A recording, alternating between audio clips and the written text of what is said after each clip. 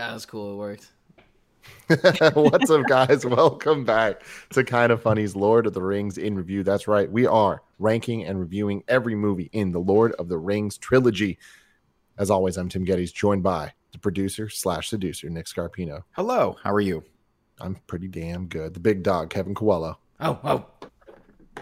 The beautiful baby boy, Andy Cortez. Hey guys. So weird together. What was that? Together. What are you doing? Funhouse's own Elise Willems, aka This is the week. This is the week. Legalese. There it This is. is the week. At least I got to be honest with you. I've been looking for, out of all the things in my life, I've been looking forward to this the most this week. And like apparently something happened yesterday everyone was talking about. I don't give a shit. It's all about the Lord of the Rings in review, ladies and gentlemen. Every week right here on twitch.tv/kindoffunnygames, we review the Lord of the Rings movies. We're doing them part by part. So today we are doing Lord of the Rings, The Two Towers, Part 1. Next week we'll be doing Lord of the Rings, Two Towers, Part 2, splitting the movies right in half. It's a beautiful time for everybody based on the Blu-rays where they split them for the extended editions. That's right. We're doing them all. We're doing them big. You can watch live on Twitch. You can watch later on youtube.com/kindoffunny or roosterteeth.com. You can also listen by searching your favorite podcast service for Kinda Funny Reviews, and we'll be there. If you want to get the show ad-free, you can go to patreon.com/kindafunny. Just like our Patreon producers did, Muhammad, Cameron Reagan, Steve Powers, Lee Polero, Julian, the gluten-free gamer, Kieran O'Donnell, Drew Gardnier, and Al Tribesman. I want to give a couple shout-outs real quick. Shout out to Carter Harrell at No This Is Carter on Twitter for doing the music for that beautiful intro you guys saw. Of course, Cameron Kennedy doing the visuals for that. Today, we are talking about Lord of the Rings, The Two Towers, Part 1. Released on December 18th, 2002. The Two Towers was financed and distributed by American studio New Line Cinema, but filmed and edited entirely in Jackson's native New Zealand, concurrently with the other two parts of the trilogy. Now, I had known that, but being pretty much new to this franchise here, I always knew that they filmed together. I didn't realize that they edited and were released year after year. That makes these even more impressive. It's crazy, How the fuck right? were these movies coming out? So 2001, 2002, 2003, boom, the trilogy's just done? What? Well, what's crazy about that, if you think about it, is that's actually the ideal way to do a trilogy because you have all your actors lined up. They're not going to go away and do something stupid like grow a mustache and then come back and have to like refilm more shit.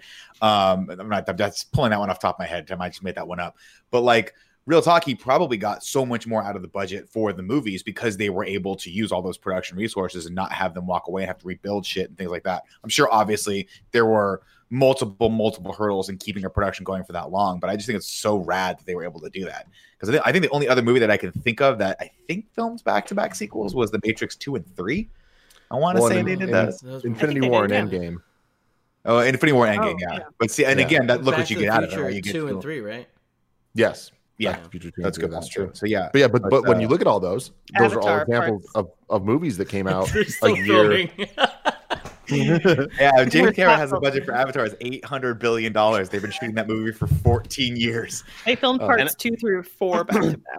Actually, the way Yeah. this movie starts off is Peter Jackson said was inspired by Back to the Future with the sort of slow dolling around the mountain with the audio kind of creeping in. You hearing Gandalf like fighting off the Balrog. He was like, yeah, it was inspired by Back to the Future. It's so cool too because if you watch the alternate cut, it kicks off and you see the mountain. And it goes, "It's the power of love," and you're like, Yeah. "What? What's What goes well with this?" Directed by Peter Jackson once again. Let's see. Why does the budget say 43 million? That is absolutely not right. It might be right for this. 43? Really? I don't know. I 94. Like, It's 94. Okay. 94 million. I know I know it wasn't like 200 million back in the day. Yeah, 94. Same budget as Fellowship, give or take. And a box office of 951.2 million, making it the highest grossing film of 2002 and the fourth highest grossing film of all time at the time it released. A runtime of 3 hours and 46 minutes for this extended edition. But today we were just talking about the first hour and 45 minutes. The Two Towers is widely regarded as one of the greatest and most influential films ever made. The film received numerous accolades at the 75th Academy Awards. It was nominated for 6 awards, including Best Picture, Best Art Direction, Best Film Editing, and Best Sound Mixing. And it won 2, Best Sound Editing and Best Visual Effects.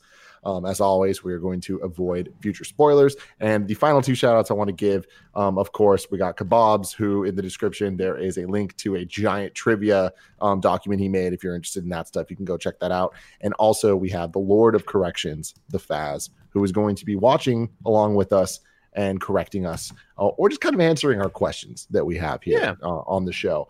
So the Faz writes on Reddit, my previous post was included in the podcast, and the guys asked if I wanted to do this each week. If by my life or death I can correct you, I will.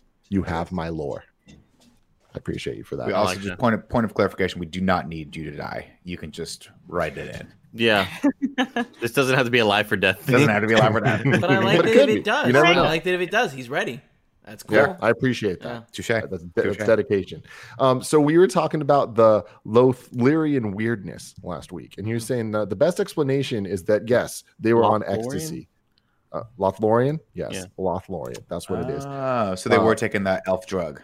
He was saying that, like, really though, Rivendell is a safe haven for elves and a center of knowledge, while Lothlorien is a secluded place of tranquility. The Lothlorien elves stay there in isolation, highlighted by the drama of allowing the Fellowship to enter. With no mortals to remind them of time and its effects, the elves there do not need to consider it. Without time, they have no urgency and portray a sense of peace and tranquility to outsiders. So that's why they're also drugged out. Weird as shit. Yeah. Also known as 21-year-olds. Yes. And then why doesn't Gandalf mention the Balrog? And he has a really long thing here, but the easiest way to break this down is to start with the timeline. The last time Balrogs were seen was 6,400 years before the movies. 1,000 years prior to the movies, the dwarves in Moria woke the Balrog when mining for Mithril and were quickly slaughtered, and the survivors were driven from their kingdom. But this was the first Balrog appearance in 5,400 years. So they called it the Nameless Terror, not realizing what it was. So that's kind of the thing. It's just been so long that Gandalf's like, I'm not gonna. No, yeah, who knows? It's a demon. The final thing here is about Bill the Pony. All right, he says, "Y'all motherfuckers laughing too much about Bill the Pony." They buy him and Bree from a nasty man named Bill, who abused and underfed him. But Sam returns him to full health. After they release Bill at Moria, he actually braves the 457-mile journey back to Bree on his own and chases off his former abuser. Put some respect on Bill's name. Hell yeah, Bill. If they had shown that would have been great, but they didn't. Yeah, that's hearsay, bro. That's the kind of shit people they just say bye to Bill. Kevin, there's a trilogy coming out about Bill. You didn't know that. I wouldn't be Yeah, surprised. they're going to turn it into 9 movies. Yeah. Yeah, is it going to be 9 movies and there's going to be 14 other Bills and we don't care about any of their backstories ever? We'll have to see. The last thing he says here is a suggestion for anybody that's a fan of this show or this series.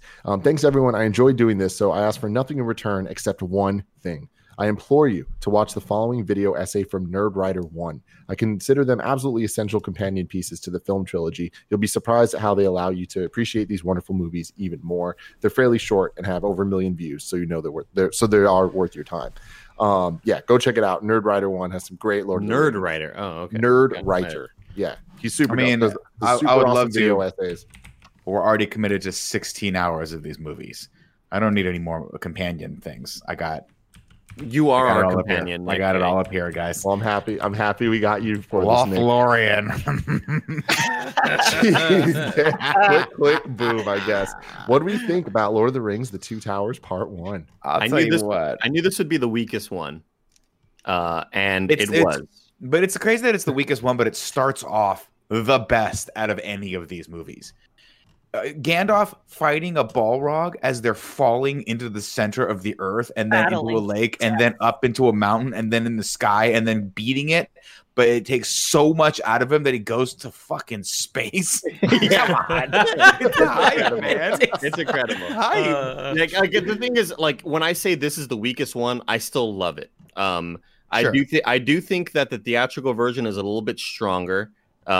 Because I just don't need all this backstory between, like, they made essentially Treebeard kind of, they gave him a lot of lines that that Bombadil has apparently from the book, and so they kind of like, that's how they brought in Tom Bombadil's spirit into this movie or whatever. But like, that part definitely slows down, and they know it's slow, and they know that that's the point of it. But when we still get, I mean, you know, King Theoden's whole like sequence and Grima Wormtongue, like I just love all of that, dude. It's so damn good.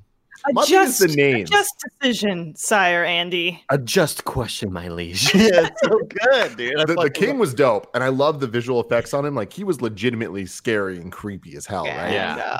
But the worm tongue guy, it's like, are we really gonna name this guy that's obviously a bad dude Worm Tongue? It's like it's just so it's like, hey, what was she named the tree with the beard? Tree beard. Let's just fucking do it. And I'm like, I feel like this is a Bill the Pony situation where it's just like this movie could be so cool. This franchise could be so cool and so like deep. And then there's some things that are just so weirdly surface level that like, it reminds me of like Guardians of the Galaxy, where it's like, really, she's the only character named Nebula. Like when I think of stuff like that, like, oh, that's Star-Lord. There's such generic names. I kind of feel the same way with a lot of the names in here. But I love that whole sequence with Theoden. I love the writers killing the Uruk-hai, and you're like, well, what's up with Merry and Pippin? Are they alive? Like, I think it's just all so fucking awesome. Yeah. I knew people were going to come out swinging for this one, saying the first half of Two Towers doesn't have anything to back it up. Not only does it set up the second half of the best film of the trilogy, but it does so much for us. Okay, we get up close and personal with Gollum, finally, after him just being a whisper in the first film. Okay, we're going to meet King Theoden. All right, we're going to learn what the implications and the ramifications in different parts of Middle-earth are. We're not just talking hobbits now, we're not just talking about the heroes, we're talking about the horse lords. Okay? Yeah. We're talking about the Ents. Thank God someone is. We're talking about the Ents. All right. We're going to learn what it means to be a hero. Question from Nick. Question from Nick. That all sounds great, but can you answer this one question for me? Why do I care about Rohan? Yeah, it's a good point. To this point, we've only heard about Gondor, right? Mm-hmm. Which is this, it's the iconic city. It's the city that sort of has the white trumpets. And how would you say it? It's kind of like the blessed city, if you will. It gets all the attention. It gets so much attention, But then you have. Gondor sounds awesome. I want to go there. Yeah, I definitely want to be in Gondor. Sounds awesome. Yeah. King Theoden juxtaposed to Aragorn is great because you have this king that has sort of, in a way, failed his people. I just kind of feel like Rohan sucks. Like it's a shitty city. Okay. It looked kind of cool. Okay. But like, I'm sure the 15 houses that were on that hill are cool. You know what I mean? Yeah, but I guess the issue I have with this movie specifically is it feels, and this is a criticism, and I'm being honest right now because this, just take it for what it is. It just feels like a lot of this is filler, and they just needed to fill some time because watching Sam and Frodo get to Mordor is like it's gonna wear thin. So let's throw in a bunch of shit about the humans fighting because nobody. But my thing is this: like, why do the humans matter in this at all? Why do the armies matter? Why does Aragorn matter? Broader geopolitical implications. This is what is at stake if we let Sauron win. And this is Saruman showing that he has power over cities as well. Got power in the land. Let's play this scenario out, ladies and gentlemen. I'm tired of this. I'm tired of being Mr. Nice Guy. Let's have some serious criticisms here of the Lord of the Rings. That's trilogy of all time. Okay. Let's have it. If Frodo walks his little tiny hobbit cute ass up to Mount Doom and flicks that ring in, doesn't all of this just go away? Doesn't it destroy Sauron's power? Doesn't it just then leave Saruman up in his little tower with his white robe and he takes it off and he's just fucking hairless down there? I don't know what he does. He greases himself up. Like I imagine Frank greases himself up getting in and out of the shower. The shower. What is my big problem with this is all the only ones I care about toward the end of this is Frodo. Everyone else, I'm like, cool, Aragorn's the king, but what does it really fucking matter? Because at the end of the day, if Frodo doesn't do his job, none of this matters. Right. Because Frodo, he's like halfway on the way to doing his job, though. There's still a lot of human lives at stake here. They know that Saruman still commands all these armies of Uruk-hai, these giant hordes of awful beings that are come to kill a bunch of humans and stuff. And the humans know, and the Fellowship knows, we need a lot of humans on our side. We need Rohan to be on our side. We Saruman's need got the numbers. So you're saying to me that if Frodo destroys the ring, right? But there's still a war happening. That's what you're telling me, that Sauron goes away, but Saruman's like, oh, I'm going to still fight this war. The thing is, I think that's. Wait, sorry. I was going to say, I think that's accurate. I think that like at this point, Saruman. No, which one's the wizard? That's basically like saying Starscream would just keep going on and totally. Yeah, but I mean that happens, right? It's not gonna happen. We saw what's his face die, and Starscream kept going. Remember, he had a crown. Yeah, no, he didn't, because remember everyone was like, "This guy's an asshole," and they fought over each other, and all he had was 3 dudes left and a fucking bean and cheese burrito. I'm talking about the animated movie. He got a crown. He was continuing forward, and that's what would happen if the ring got destroyed. Saruman would have been like, no one would have cared. But he was uniting the army, and you see that in this movie. Remember, it would have been like this. The Optimus Prime would have been like, "That's cute." Starscream's over there trying to take over a fucking 7-Eleven. Trying to take over a 7-Eleven. I was talking about Lord of the Rings. Robin AM. Frodo's he's in a race against time here, and the thing is like Sauron's going to attack, Saruman's going to attack, and they're not going to wait for Frodo to get. So like, in the meantime, they got to defend the world. Like they can't, defend innocent lives while Frodo is trying to get that ring. I mean, the attacks start in this movie, right? We start to see the I don't know what they call them. Mountain folk. So that's one thing the extended edition really brought out is like in the regular edition for Tim, the humans that are like kind of the wildlings in this one. Let's just make that quick comparison. None of that is really in the originals. Like they showed that there are bad humans that joined Saruman's army, but they never. There's that scene where the wildling like cuts his hand to like show his loyalty or whatever to Saruman. That never happens at theatrical, and I thought it was kind of confusing watching the theatrical as well, because even in the making of it, they were like, New Line Cinema was kind of like, this is confusing. I didn't know that like, so humans are bad too. But sometimes. I mean, we gotta understand that it's like they Elise makes a great point. They still have to defend the world. They can't just like be like, oh, come on, Frodo, I hope he's there by now. Like they still have to do something in case Frodo doesn't get there and destroy the ring. That's not a guaranteed at this point. Yeah, I guess I understand that. It just feels like that story, that aspect of it always felt just so much less exciting, because like it's just Frodo has to succeed. If he doesn't succeed, everything's done anyway. So whatever the humans do, granted, it just feels like they're sort of biding their time until hopefully the little guy gets away with it, which I understand is sort of the story, but like it just always felt so much lesser than Frodo's story. But I don't think that's true. So like, even if because if Frodo fails, they're fucked. If Frodo fails and Sauron comes, they're just back in they're fucked. No, because they're just back in the situation they were like 6,000 years ago, right? Where they have to fight this dude full force. It makes life harder if he fails, right? What really confused me was when Gandalf the Grey died and then became Gandalf the White. He became the head of his order. Still wearing gray. And I was like, this is bullshit. What the fuck? And then he took that shit off and he was wearing white. And I was like, holy shit. I mean, like, Tim, just like the moment of, I will draw you like I have drawn poison from a wound. Like, oh my God, it's so fucking good, dude. It's so good. When he walks in there with the wand or his staff, and the other dude's like, bro, I told you to take the staff. Yeah. And he's like, oh, you're fucked. And by the way, Grima Wormtongue, the voice of Chucky from Brad Dwarf, man. Brad the Dwarf. Oh, that's an Andy fact. Yeah, a little Andy fact in there. Wait, the voice of Chucky from what? Child's Play. Huh, okay. He actually was in Child's Play. Rugrats. I was like, that's weird. That's someone else completely. He plays the serial killer that voodoos himself into Chucky at the first Child's Play as well. Mm-hmm. So, fucking to Nick's remarks, I say, what can men do against such reckless hate? Reckless hate. Okay, first off, don't say Nick's remarks. We're not in a Senate hearing here. I'm not. This is not going on an official public record when I'm running for some sort of position. Okay, I'm just saying.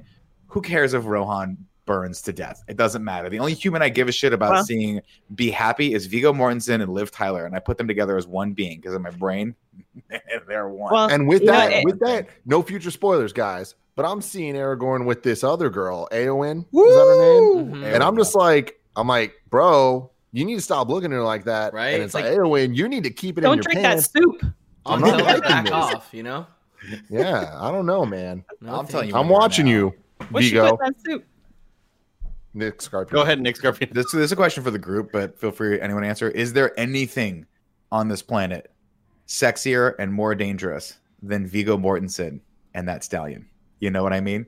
When he's petting that When he stallion, he tames the looks stallion? over. Would you just? I would if I saw Viggo. If I was in a stable, guys, dial this back with me. I'm in a stable, hanging Close out. your eyes. eating hay, Everybody whatever. close your eyes. Everyone close your eyes. Uh-huh. And I look over, and it's me, and there's only one other person here, and it's Viggo Mortensen, and he's leading a giant black stallion out, and it's just so beautiful and way too big for me, but just seems right for him. And he looks over. As he looks over, you lock eyes. As he starts petting the horse's, like the long nose on the horse, and just stroking the horse's nose as he looks deeply into your eyes. And speaking Elvish. And speaking fucking Elvish. And the Speaking long it so quietly So that it nice. feels like no one's listening. Yeah. I'm telling you right now- frame was the Yeah. inspiration for Hidalgo. Someone And saw that was it. Open our eyes unfortunate. now. Wow. Yeah, you guys can open your eyes now. Thank you. I just wanted you guys to feel. I don't I want wanted you to feel parts of your body you weren't aware of. That's what I wanted. Very, Let's very get good. into the plot of Lord of the Rings: The Two Towers, Part 1. Because I think along the way, we're going to prove how awesome these moments are. I think. Oh, I no, mean- no, no, no, no. Look, again, I think it's the weakest part, but I still love it. Yeah. Oh no, don't get me wrong. My criticism, I'm just having criticisms mostly just to screw with you guys. I enjoyed the first hour and 45 minutes of this movie. Oh, yeah. and I'm happy to watch the rest of it. And I like some of the politics. I just think like, hey, just throw the ring in there. Let's get this thing over with. All I'm right. just calling you out for drama for the viewers. I know. The problem is that everyone was like, you guys are way too good together. It's too fun. You guys have to start yelling at each other a little bit. So here we I'm go. glad we have you. That's what, I'm like a chameleon, Tim. 1 second I like something, 1 second I flip the switch. I can not like it if you want me to not like it. That's exactly what PlayStation comedians do. 5 looks great. Can't believe they decided to take that to go back to 2001 and design something that looks like it fit in my living room when I was a fucking college. It looks great. Gross. Why not? Gross. Now, is my wife going to allow me to have that thing? Probably not. It's hideous. Anyway, let's move on. Lord of the Rings, The Two Towers, extra long version. Who now has the strength to stand against the armies of Isengard and Mordor, to stand against the might of Sauron and Saruman and the union of the Two Towers? God, I'm already, dude. The way Woo. Nick speaks. Oh, my God, Nick. Woo!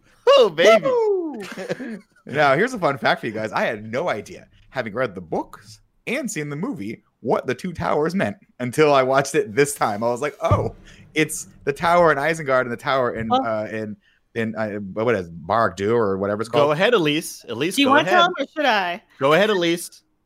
I mean, Tolkien has never specified which are the two towers because there are several towers, prominent towers in Middle Earth.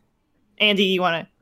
Well, one of them is Minas Tirith that they talk about. But yeah, they even said in the making of, like, we didn't even really know what Tolkien meant by the two towers. Like, was it Isengard and was it the Sauron-Aitai? I already forget the name. Was it Minas Tirith and was it I forget the other. Gondor? Was there one in Gondor? I don't know. I don't know. Right, But cool. even the people who made the damn movie like still don't really know Well, for sure. I feel like that That one seems shot weird. where you see down the two towers makes it like that's Sure. pretty solid. I'll Oh, say there I you get go. that, yeah. So Kebabs has got us in chat. The layer of the Nazgul or Minas Morgul, yeah. Barad-dûr as well. Barad-dûr, yeah, that's what I have right here.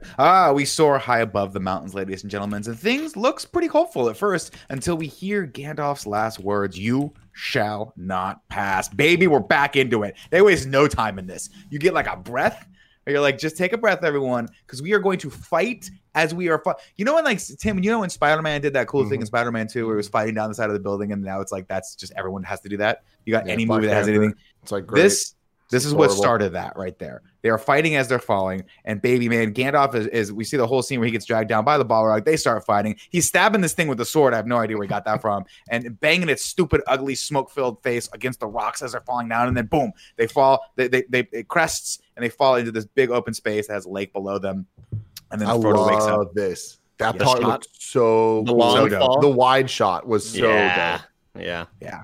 And then, of course, Frodo wakes up with Sam by his side. It's windy and therefore scary. Boom, we get it. The Two Towers. We finally get the title. And then Sam's like, he's like, what happened, man? He's like, I don't know. I think I was just dreaming. And spoilers, you were not, Frodo. That actually happened. And They whatever, actually, whatever you do for the rest of your life is not ever going to be as cool as that. New Line wanted another sort of backstory catch-ups thing with like Kate Blanchett again. Hey, it's me, Kate opposite, Blanchett. which is opposite to part 1, where they didn't want a sort of prologue, and Peter Jackson and his crew fought for one. This time, New Line wanted one, and they fought against it. Yeah, well, I mean, that was a very strong choice, specifically for people who have never heard of Lord of the Rings. That first 5 minutes of Lord of the Rings, the Fellowship, is so dope. Yeah. Let's see. Sam and Frodo rappel down a mountain using that elvish rope that Galadriel gave him, but Sam drops a box, which he's like, "Oh, you got to catch that, Mr. Frodo." And Frodo's like, "Okay, it's very important." And then Frodo goes to catch it, and he almost dies. Of course, when they look in the box, what's in the box? Salt from the Shire, a little bit of home. And if I were Frodo at this point, I would have said, "Sam, Frodo. Sorry, I'm not going to do it. I'm not going to do it anymore." Frodo. If I were Frodo at this point, I would say, "Sam, do you not understand what the fuck we're doing here? Do you not get? You almost killed me, and then you would have had to take this ring, and we all know that you do not have the stuff. You don't have the stuff to carry this ring. So keep your stupid boxes in your stupid pants, okay? And Rose can do better, is all I'm saying." But go ahead, Elise. To know where you're going, you can't forget where you came from. And Sam knows that better than anyone. Except for Drake. Okay. And guess what? A box full of salt gets you killed. That's what my grandma used to say. That's the Italian saying. You have high sodium, it's high cholesterol. Exactly. A lot of heart disease. Grandma just sitting there and be like, "That's too much sodium." Oh no, my grandma died. I think my grandma had like multiple bypass surgery. She had super high blood pressure and heart disease. Anyway, I digress. R.I.P. Grandma. Frodo wants to save the rope they used to climb down, but Sam's like, "Dude, I tied that shit tight. There's no way we're getting that down." Of course, it is magical elf rope, and he like tugs on it and it unties itself when it wants to, which I think is cool. Kind of like the lasso of truth. And that wasn't in the original either, right? In the theatrical? I don't remember it being, but I can't remember. Yeah, I appreciate though that so early in this movie they're giving us the ramifications of the gifts from the last movie where they got their video game upgrades. It's like, cool, but now look at their dope new powers, and we see it a couple times throughout this movie, which is really cool. They scan the path to Mordor, and it looks real tough. As they scan it, of course, Frodo once again locks eyes with the Eye of Sauron, and the ring gets heavier. And I love that. I love that kind of trope as it just gets heavier and heavier as it gets closer and closer to Mount Doom. Of course, they take stock of their food. All they got left, that's right, guys, that lambus bread. Now, I called it last time. Why save Sam, that useless piece of shit? He and Gimli could just go off and make a stew together for all I care. But Sam came through on this one because he has the lambus bread. What does that mean? Didn't Gimli go off and make a stew together? Who the hell knows what those two idiots are going to do together? Okay, All right. It's like a weird combination of people, but okay. Yeah. Well, because I shit on Gimli a lot here, so we're gonna see. Okay, it'll make sense later. You're just Wait, setting yeah, things so up. you- A little This is what we foreshadowing. call setup for my genius jokes. Everyone, just stick with me here. That's what it is. Oh god, you know what'd be Nick good with with me. that? Some of that. I tell you what would be good with some of that lambus bread, Sam. Some of that fucking Shire salt. Why don't you just pull that over? We'll pull a little butter together with some salt, a little olive oil. Boom, bada good. bing, bada boom. He's You got yourself a saving little it snack. for a stew. Oh Christ, he is saving everything. Sam, I don't need you, is what I would have said if I were Frodo. I got Gollum now. He can carry my shit. F off. Then it starts to rain on them. Good luck staying cheery now. He's like, "Oh, we're always going to be cheery. Nothing dampers our spirit." He's like, "Nothing dampers your spirit ever, does it, Sam?" Crash cut. It's raining. Sam's in the fucking. He just hates his life, and that's what he gets him. The next morning, of course, they realize they're moving in circles. Much worse, something stinky is stalking them. Enter Gollum, thinking he's all bad, giving a good performance and shit. Like, how hard is it to talk to yourself and say my precious a bunch? Give me the fucking Academy Award. You know what I'm talking about, guys? Wait, are you I ripping can on go to Andy those in a second. Serkis now? He What? really hates Andy Serkis. Have you never heard of this? Oh, damn. No, I didn't know that. Yeah. Elise, he Elise- has a big rivalry with He has a Andy list. Serkis. One time Nick we has a met list Andy of Serkis. people. The list includes, but is not limited to, Andy Serkis, Mark Wahlberg, Vin Diesel when he's in the mood. Who else is on the list? Guys? Look at Nick sitting there so smug and proud of this bullshit fucking rivalry because these people Hey, are first better off- than him. first Well, off, and they're first all off- one-sided rivalries. Oh, Yeah. of course, they don't know who I am. I work in anonymity like any good person on the internet. I don't want them to know who I Andy am. Serkis knows who you are. Remember, we talked to him about it. You. Andy Serkis couldn't give two shits about He who I was am. not And- interested. and I at all. doubt he remembers was any of not that. interested. But I'm going to say this. Henry Winkler is the last one, Elise. Henry Winkler is the last one. I have you a gotta bone get to pick with him. The fun. Because he winked me. He winked broke me. his I was supposed to heart. host a whole panel with him at Kansas City Comic Con, and he last minute said, "I don't want you," literally. And not only did he Yeah. say it, at least he said it to me personally And behind me, I could feel literally my entire company, all the people in my life that are important to me, standing behind me, ready to laugh. Andy, I would like to take this moment to do a podcast within a podcast because Elise needs to get educated. I want to hear you give the plot of Nick getting winked. Yeah, I got winked. You want to hear? Okay. So check this out. Elise.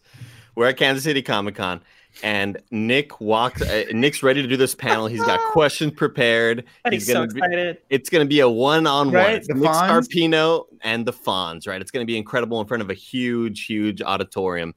And then Nick walks up to him, and the wink says to his handler, "Oh, I don't need him to be here. I could just do this on my own."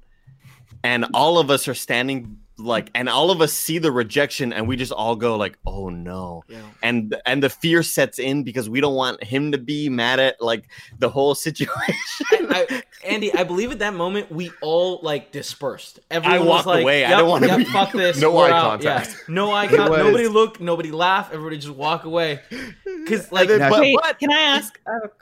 Elise, Go ahead, Elise. Funhouse. How long was the preparations for the panel? How long did Nick know? How many months did he know he was going to be for a doing while. that? I remember. Quite a few months. Nick, yeah. do you remember we were walking together? You were excited, and you were talking about how you spent the whole night watching interview videos of him.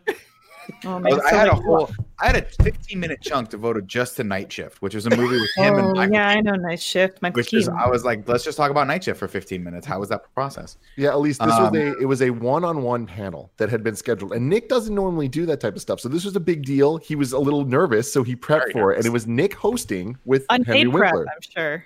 and an hour with the wink.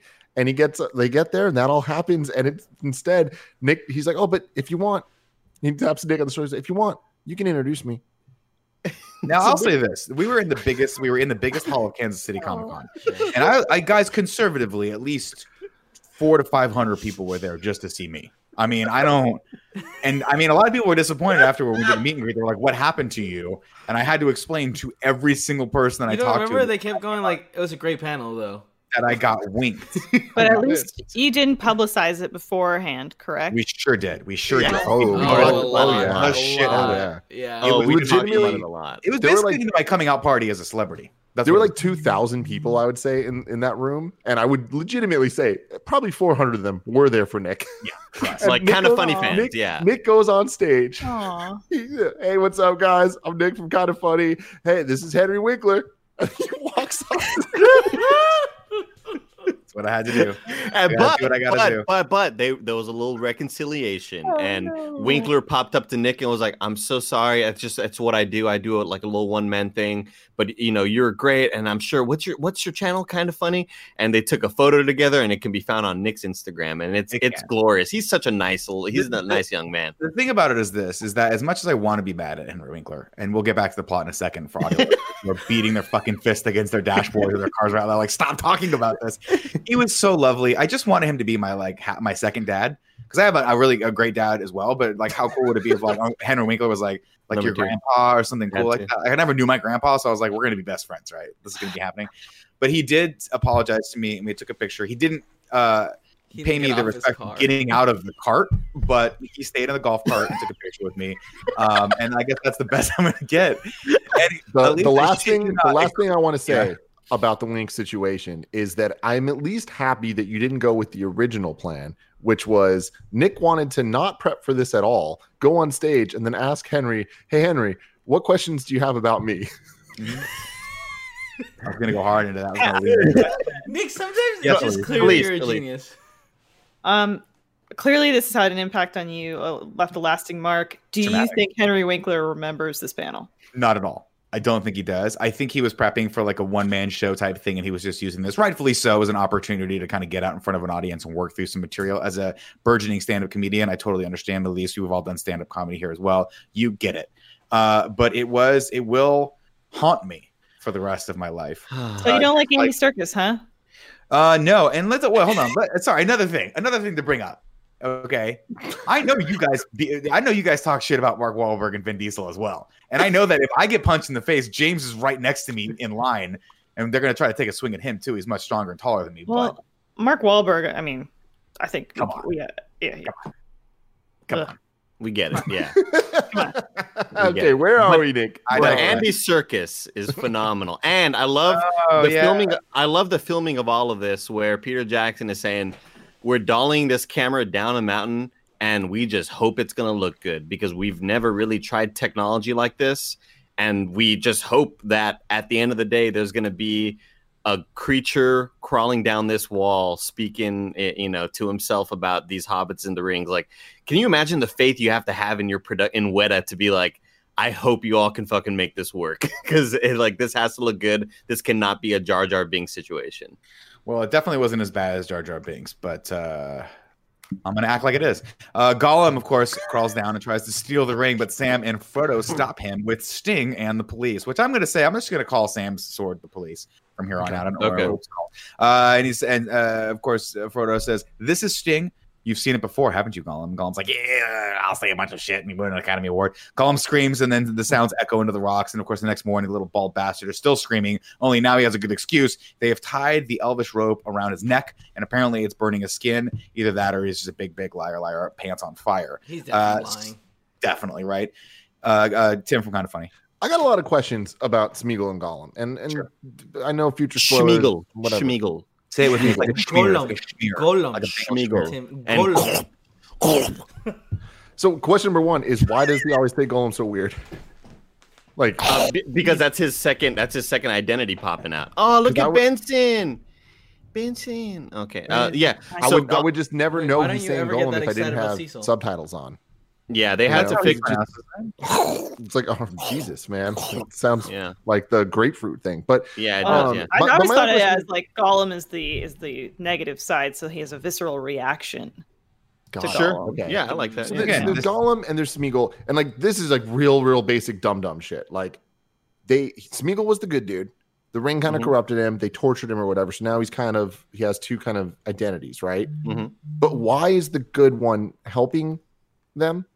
Like why are they all I kind of think trusting it's each because other? Frodo's treating him like a person, and no Yeah. one has done that in many years. So when Okay. he calls him Smeagol, he's like, "Oh shit!"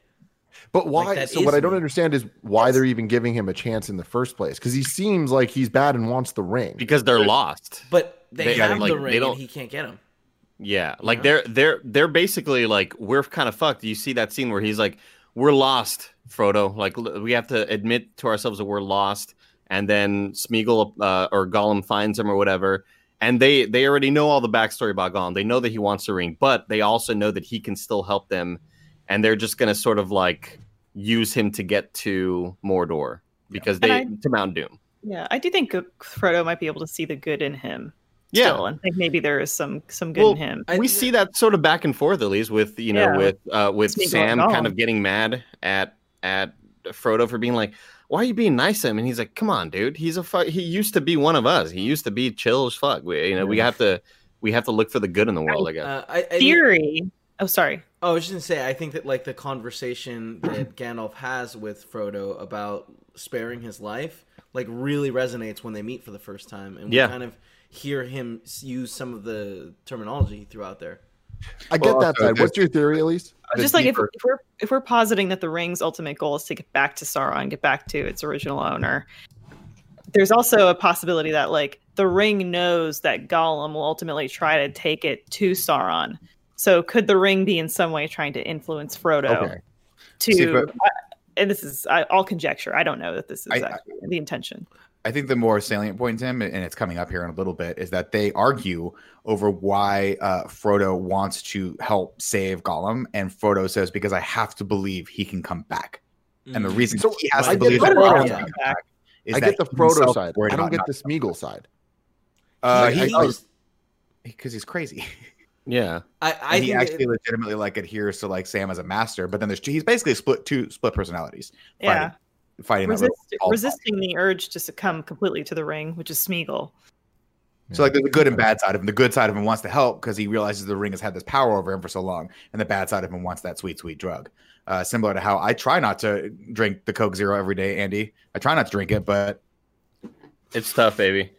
It's tough, baby. It's You know, tough, it's big tough. dog. Yeah, I know. And then Tim, to answer your other question, the reason why he mispronounces Gollum is because Andy Serkis is a terrible actor. Let's keep moving along. He's the worst, at least. He's the worst. Like he's I love it. I love it. He's like Andy Serkis is getting like in more roles and becoming a bigger celebrity. I get scared of it. Sometimes I double down. Of course, Frodo, all that stuff. We've talked about this. They get in a fight, whatever. Anyway, Pippin.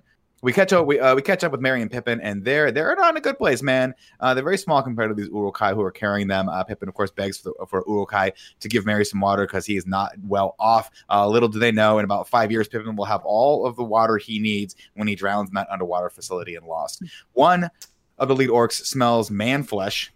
That's a line that they said. No, I didn't write that. And then, of course, we catch up with Aragorn and the gang who have picked up their trail. And let me tell you, if you thought that him staring into the eyes of a stallion as he strokes it and speaks Elvish was sexy, man, how sexy was it when he was listening to the ground, where he's just like, I'm listening to the earth. That was cool as hell.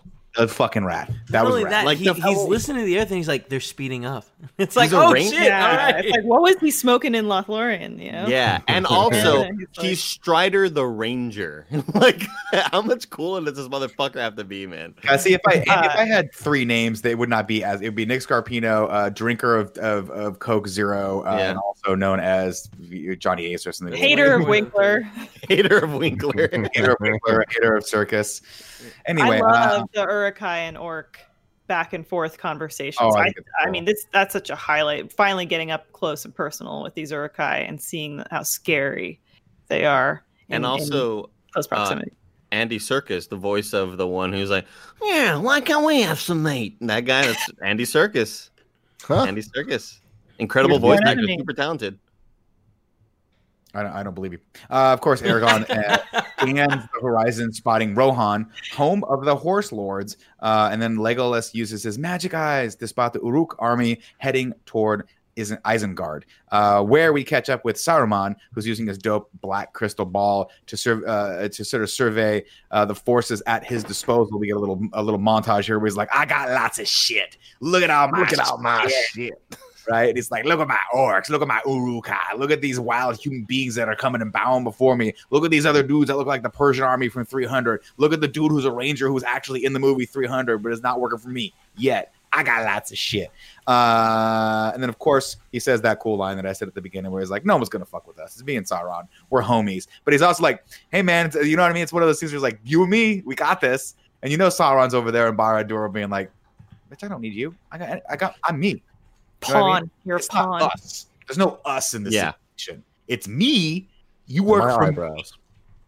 If I want you to take my car to get it washed, Saruman, you're going to get my shit washed. That's how it's going to go for now. Anyway, let's see. Saruman wants to amass an army and he wants that army ready to roll in 2 weeks, but his lead foreman is like, I don't know if we can do that, man. That seems really, really tough. We don't have enough fuel to feed the fires. To which Saruman literally just turns around and says, do you see that forest back there? And the guy's like, oh, man, I don't know how I could have missed that massive forest behind Isengard. And he's like, yeah, just go burn the fucking trees down over there, idiot. You're fired. That was my dog. You're Yeah. fired. Anyway, he orders the forest of Fangorn burned, which will be a big point of contention for all the trees that are alive in it, but that's future spoilers. Of course, we see some wild men pledging allegiance. We see all this stuff. And then we see the wild men going toward the villages on the outskirts of, I assume those are on the outskirts of Rohan, right? They're like those outskirts village. Anyway, over in that small village, a mother puts her two kids on a horse and tells them to ride hard into town and sound the alarm. And the little girl's like, Mom, you going to be okay? And she's like, yeah, totally okay. Yeah. Don't worry about me. Minutes later, of course, she is burned alive and or eaten alive. I don't know what Uruk-hai do to people. Combination but of doesn't both. look well. Doesn't look well. Later that day, do we say Eomer? Is that how you say his name? Aylmer. Eomer. Yeah, Aylmer. Eomer, played by the venerable Carl Urban. Oh my God. Not I in this didn't know. movie nearly enough. I didn't know that. And so Fuck watching yeah. this shit, I was like, that kind of looks like Carl Urban. Then I Googled it and I was like, fucking Hell Carl yes. Urban. How I'm going to cool. take this opportunity now that I've got everyone's attention to do a little PSA. Go watch Dread. If you haven't seen Dread, stop this right now. Go watch Dread because it's dope. Hold on. Leave this playing, then just come back and kind of find your spot again so we get that playtime. Fun fact, though, if you play this from this point on and It watch syncs up. Syncs up on New Year's Eve, midnight. It syncs up. Yeah. You gotta play it backward though. Let's see. he finds a bunch of soldiers dead along with a bunch of orcs, and he's like, what the hell happened here? Then they find Theodred's body, who is kind of a thirst trap. Am I right, Kev? Of course, he's all nasty and sexy in the water, and he's still alive, so we got to get him back to his father and or sister. I can't remember. I don't know. Kind of a thirst trap. His cousin. Well, because like they pull him out, and he's Oh, just no, all it's beautiful just- hair. He's like, what's No. up? No? No, that's his cousin, right, Andy? Whoa, what? Because Theoden's her uncle, Theoden is her uncle, but Yeah. Theodred is Theoden's son. son. So Yeah. her So cousin. they're cousins. Her cousin, yeah. And I think Eomer is her Aemer's brother. her brother. yeah. Her brother, right. So there But wasn't either way- anything sexual going on between her and any of Well, these guys. according to my notes, there is. I mean, she wanted to fuck her cousin, right? 100%. Yeah. Okay. They are all talking Well, about like the that's land. which is They were why all it's when the other dude grabs the horse, she's like, "Oh, it's my cousin's horse. No one can handle that horse." You know what I mean? Like she wasn't talking about the Trying to horse. handle that then. horse, Brandon? That's hot. Yeah, she was trying to handle that horse. Anyway, let's see. We go back. Theodred is alive, so they take him back to Rohan so he can make out with his cousin or whatever. Eowyn, is that how you say? Just like that other show about castles and dragons where the two blonde siblings used to bang. Man, if only my brother had blonde hair. I can't believe I wrote that. I'm sorry.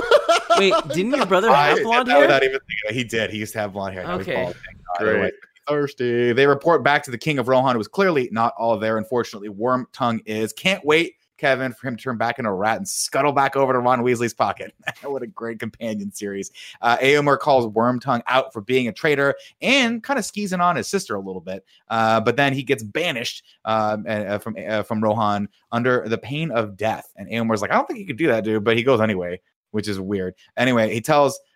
he's like, you don't have the authority to do that. And Wormtongue was like, oh, I don't have the authority to do that. Guess what? The king does. And he signed the order earlier this morning with a massive seal on it that, if I'm being honest, is definitely compensating for something. And I'm not quite sure what. Also, that signature, it looked like anyone could have just gone. I'm Well, like, I there's just- no with the notary. I mean, I love that he's just not, he doesn't have all his faculties there. He's just like, yeah, fuck it, whatever. I'm just signing whatever. Like, I just love how corrupt all this seems, you know? He's a husk. And- He's a puppet. And I love that Gandalf knows, well, we don't see that yet, but I love that Gandalf eventually knows that. Later that night, the Arooks set down for the night and start chopping up some firewood to make some fresh hobbit, but the trees don't seem to like that all that much. The orcs, of course, want to eat the hobbits because nothing goes better with a beer than fresh hobbit legs, but the Arook need them alive. When one of the orcs gets aggressive, he gets his head cut off, and then the Arook goes, looks like meat's back on the menu, boys, and then everyone goes, let's start eating this guy. Iconic. And there's always that meme that's like, how do orcs and Uruks even know what a menu is? There's always that funny meme online, which is totally true. Like, it makes no Very sense. good point. Of course, in the scuttlebug, Merry and Pippin try to escape, but they're caught by one of the orcs before the creature can slit their throats, eat them. Presumably, the riders of Rohan roll in and save the day. Boom! Back out in the field, Aragorn and Legolas ask the riders for news from the mark. They see the riders coming by them, and they get surrounded, and they get spears pointed at them, which looks unpleasant. Until Éomer asks them what business they have in the Riddermark. I love that word. It's such a cool fucking word, dude. Like, Nick, we need to like eventually rank all the cool words amongst all the interviews, because number one, the knock list from Mission Impossible 1. Yes. Number 2, the Riddermark output. You know what we're gonna do? Just earmark this one for later. Okay. Because when I heard this name, I had forgotten it. But when I heard it, I was like, "That's the coolest name ever made." Shadowfax. Oh my The god, best yeah. thing ever. He's been Like, my only- friend through many dangers. To start. And the Rohirrim.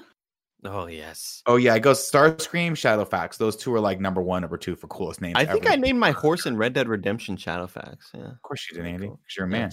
Yeah. The guys compare dicks for a second and then Éomer calls out Gimli for being short, which I feel like I'm like, dude, come on. We're in a hiking situation here. Why you gotta throw the short jokes out? You know, it just pisses us off. Fucked dude. up, dude. You know? Yeah. He says, Fucked I would up, cut bro. off your head, dwarf, if it stood but a little higher from the ground. Love that. I love that. Whereas Legolas ain't standing for that shit, so he draws on Éomer and says, you would die before your stroke fell. And that's a cool thing to say to a motherfucker. Fuck yeah, dude. And this is a great moment because I mean we've seen Gimli and Legolas at odds to this point, you know. Because elves and dwarves hate each other. Elves and But- dwarves hate each other. We know that Presented from with the an Hobbit out, movies. presented with an outside aggressor, they gonna step up. They gonna say, "You don't mess with them." Yeah. You don't mess with my friend. It's like being a member of Kind of Funny. right? Yeah. It's like we will give each other shit all day long. We'll make each other All cry. day. We'll make each other want like to just crawl up into a ball. But if anyone of those goddamn achievement hunter fucks screws with Tim, I will laugh. Which they do. Great. I will laugh at it. Thanks, Nick. Of course, Eric explains about Merry and Pippin, but Éomer says they have left no one alive after slaughtering the Uruk. He says you can go look for your friends, but do not trust a hope. It has forsaken these lands. Andy, So awesome. So awesome. I there's also a cool note, throughout all these scenes where the helicopter scenes of them running and stuff. Orlando Bloom had fallen and broken his rib, and so he was running in a lot of these scenes with a broken rib. And the stunt double, who was like the shorter person, who was Gimli, had dislocated his knee through one of these running adventures or whatever. And so a lot of these scenes, and even I think Sam also, because Aragorn broke his toe. Aragorn broke his toe when he kicked the mask or whatever. But Sam also really fucked up his ankle and later on. So everybody's just banged up at this point, dude. Yeah. Tough movie, man. All that They have walking to hard. airlift Sean Astin out once when he What? he ran into the water and then he cut himself up and they had to he was Oh, bleeding. I didn't know that. I didn't know out. that. I know that his ankle was fucked towards the end when they are finally looking at the gates of Mordor. There was no medic on set for any of this. I don't think. I don't know what happened. They were like, we only have $94 million and we really need $200 million for this. So let's just play some shit by ear. We got Weta. We can recreate Sam's pudgy face if we need to. Did we talk about someone was afraid of helicopters? Did we mention that last week? Sean Bean. Yeah. Sean so he Bean would is- rock climb. Yeah, Oh, he yeah. was like, Hike I don't or want to whatever. do this anymore. And everybody else is all super stoked when they're going through crazy terrain and they're like, yeah, this is fun. He would talk about all the kids who play the Hobbits were super stoked and they were recording and they're like, this is awesome. But he was like, I can't do this. I hope we can film this and be done with it because I don't want to be here anymore. What's really funny is Kevin just saying Sean Bean being afraid of helicopters. I had a moment where I was like, they're never in helicopters. Like, what the fuck are you talking about? And then I didn't realize, I guess they'd be in the helicopters to get to the locations. Because I was also thinking, Sean Bean, are you really scared of some helicopters just in the sky filming? What's your deal? Of course, after saying that, the gang wanted to go look for Merry and Pippin over at the burnt remnants of the Uruk and find one of the Hobbit belts. And Legolas prays all sexy to himself. But Aragorn knows better. At first he gets pissed and he kicks one of the buckets, like Andy mentioned, and breaking his toe. But then he's like, wait a minute. Let's take a moment and remember, before Aragorn was a would-be king, he was a ranger, ladies and gentlemen. You know who else was a ranger, Tim? That's right. Little known fact. Dominic Toretto in Fast and Furious 4 was a ranger. And they both have that power to recreate scenes from the night Oh before, my God. which is exactly When what I happened. saw this, I was like, holy shit. It's Dominic Toretto time. Let's go. I love it. It's I so love it. of course, It works equally well. It works slightly better here, but yeah, you're right. It kind of makes more sense here. In Fast and 4, it makes 0 sense. But God bless it. Here we go. You love him. You love to see him try to act. Merry and Pippin, of course, he divines that Merry and Pippin have escaped to Fangorn Forest, and he goes, and then he wonders to himself what madness drove them in there, I think is what Gimli says. Of course, we catch up with Merry and Pippin, who are deep in the shit in the middle of the forest as an orc is chasing them down. And it's a quote, and then actually ends up again, Tim, another Fast and Furious thing. He quotes Tyrese. He says, "We hungry." Something like that. Anyway, Merry is about to get stabbed until Pippin awakens a goddamn tree, which steps on the orc like a cockroach. And he goes, "Tree? Who called you? Who you called me a tree? I'm an ent." And they're like, "Well, what's your name?" And he goes, "Tree bird." And so he's like, Treebeard. So Treebeard. So he's like, I can't call you a tree, but tree's in your name. Just put that out there, Like a okay? nickname, too. And we're the Be dumb. your name's Nicholas. I can't call you Nick. I mean, that's fine, but if you called me human, I would get all pissed off because I'm a tree. Remember when that comedian would open and he'd always be like, humans, and you loved it? I love it. Tony Sparks. Well, I mean, conversely, Treebeard thinks that they're orcs. It's true. So Of course, yeah, that's a turnabout's fair play on that one. Treebeard, of course, is on nobody's side because nobody's on his side, and that's an important thing to note. Everyone's always cutting down his wood and shit and killing all his friends just to burn so they can live. And how dare they? Nobody cares about the forest anymore. Treebeard thinks they're orcs, despite their pleas to the contrary. He insists on bringing them to before the White Wizard, and we're like, oh shit, Saruman's there, over the border of Mordor. Gollum is taking the boys through some marshes. Orcs don't know about this passage, so they would be safe. Clearly, they weren't. Okay. So this is why I'm gonna shed a little light on why I'm fucked up as a human being, right? They go through this, and he's like, "Don't worry about it, guys. This is totally safe. Nothing's gonna go wrong." Of course, clearly they were not traumatized by that scene in the never-ending story where Artax dies in the swamp, and Atreyu is just like fucking screaming at him not to give up, but the poor animal has lost all hope, and he's like, "Don't give up," and then he just sinks. Dude, that I thought there was gonna be quicksand everywhere, and it didn't help that Tim's mom was always like, "Hey man, be careful about Mountain Lake Park. There's quicksand there." There was quicksand. To be fair, there was quicksand. I believe it. I believe it. Anyway, Gollum complains about being hungry, so Frodo gives him some bread, but he can't eat Hobbit food. He spits that out. He's all super dramatic about it, like when kids are angry about something because they don't realize how easy they fucking have it. And, just wait till he gets to be an adult and have to deal with. You don't have kids. Why are you getting mad? I want a dog. Let's see. Gollum and Frodo share a moment, of course. The ring takes a hold of us. It never lets go. So, and they're starting to bond here a little bit. It's because they're starting to see themselves in each other, which I think is very important. As they walk through the marshes, of course, they see dead faces in the water. And at this point, like, that's the scariest thing ever. Dude, it seriously is. This shit was fucked up. It looked cool as hell.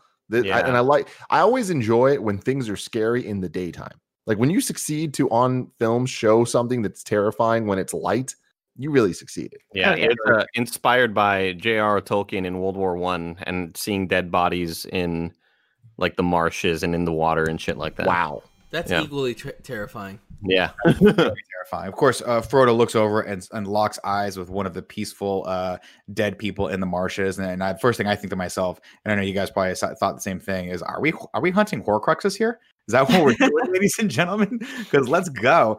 No, these are the dead marshes, and the faces they see are the bodies left over from a great battle. Gollum tells them to be careful and says some super creepy shit, which Frodo completely disregards. Of course, he beelines right for a dead body and falls face first into the water, where he sees incredibly scary ghosts. And it's Gollum who pulls him out of the water and says, "Don't follow the lights." So scary, dude. This movie, like when I saw this shit in theaters, I was fucking terrified, dude. I hated it. It reminded me of the Poltergeist. Yeah. Andy thought he was just going for a nice romp. I know. Like it's a little fun adventure with my friends. No, man. No, Andy. Later that night, Frodo pets the ring like it's a Furby, and Gollum stands over in the corner beating it, just like he's just discovered his first. Oh God, why do I write these things? Move on. Frodo recognizes the bond between them, asks about Gollum's life story, and Gollum was once named Smeagol, and boy did that kid like to swim. Before they can get into it, of course, Black Riders approach. Sam gets Frodo to his feet, and they all hide as the ring wraiths approach on dragons. And then Gollum says, "Wraiths on wings," which is like terrifying and kind of cool. Frodo, really cool. Frodo falls into trance, of course, as they get closer, as they call for the ring. It starts to like entrance him and paralyzes him. Of course, Sam takes his hand and comforts him as the wraith passes over. Back in the forest, Fangorn, Gimli, and the gang track the hobbits toward the Ents. Legolas recognizes that the trees are speaking to each other. What do trees have to talk about except the consistency of squirrel droppings? Comments Gimli, to which Aragorn turns around and says, "If you don't have anything fucking smart to say, Gimli, shut your stupid little mouth." You're looking at the wrong camera, Nick. Shut your stupid little mouth. Yeah, that joke was not in the theatrical version. At least I don't remember, and I'm glad it wasn't, because I was like, not a good one, Gimli. I love all the other dumb Gimli shit. I was like, I could do without this little silly joke. Yeah. Like of course, they turn. Legolas halts the team because he spots the white wizard approaching, but he can't quite make out who it is. They turn to attack, but are easily thwarted by a glowing white figure. No, I know what you guys think. It's not Liv Tyler. I know I was disappointed too. No, it is none other than Gandalf. But it's not Gandalf the Grey anymore, Tim. Now it's Gandalf the motherfucking White. Great moment here, because we're getting that booming Christopher Lee voice to throw us off. So of course, I think it's Saruman. And apparently, they put sort of a prosthetic Christopher Lee, or either as prosthetic or just special effects to make it look like Christopher Lee's face at first, beneath the blinding white light. And exactly, Elise. I love that sort of overdubbed Christopher Lee's voice, and it's apparently he had to come back in to record ADR for that or whatever. But I just love like when Aragorn and Legolas are there, like, you're fucking ready for this, bro? Like, you better, like, he's gonna come after us, and we have to be ready, dude. Yeah, and they turn around and immediately they're just like, all their weapons are done. Yeah, yeah, that's such a great moment. Of course, Gandalf then goes on to say he fell through fire and water from the lowest dungeon to the highest peak. I fought the Balrog of Morgoth.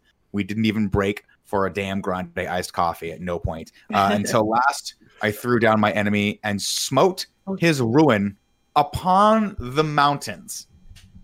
Tim, if you ever get into a fight, I want you to smite someone's ruin all over the inner sunset. That's what I love it. I love it, man. Like this was so dope.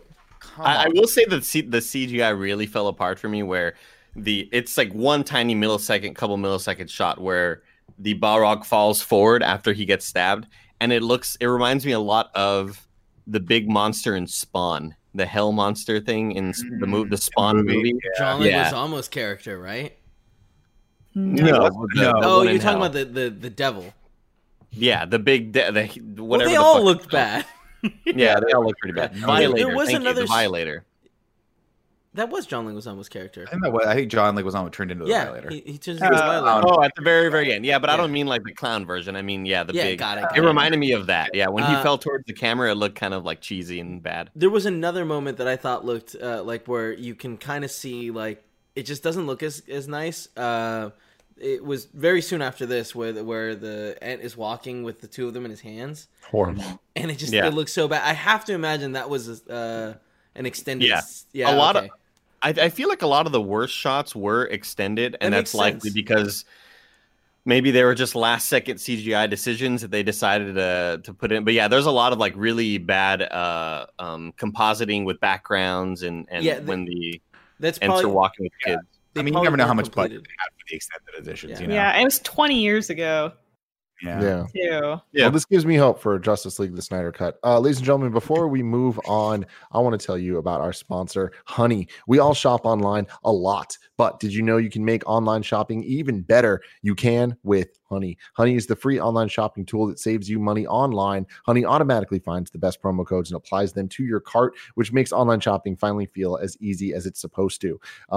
Kevin and I have been using this for years. We absolutely love it. It has saved us so much money. Just recently, I bought the 4K Blu-rays for the Star Trek trilogy that we're going to be doing in review starting next week. And I got like 20% off, and I didn't even need to do anything. It was just I went bestbuy.com, and then Honey was already there for me because I'd already installed it. So easy. Just a couple clicks is going to save you a ton of money. Not using Honey's literally passing up free money. It's free to use, installs in just a few seconds. Plus, it's now part of the PayPal family. We all trust PayPal. They're our pal.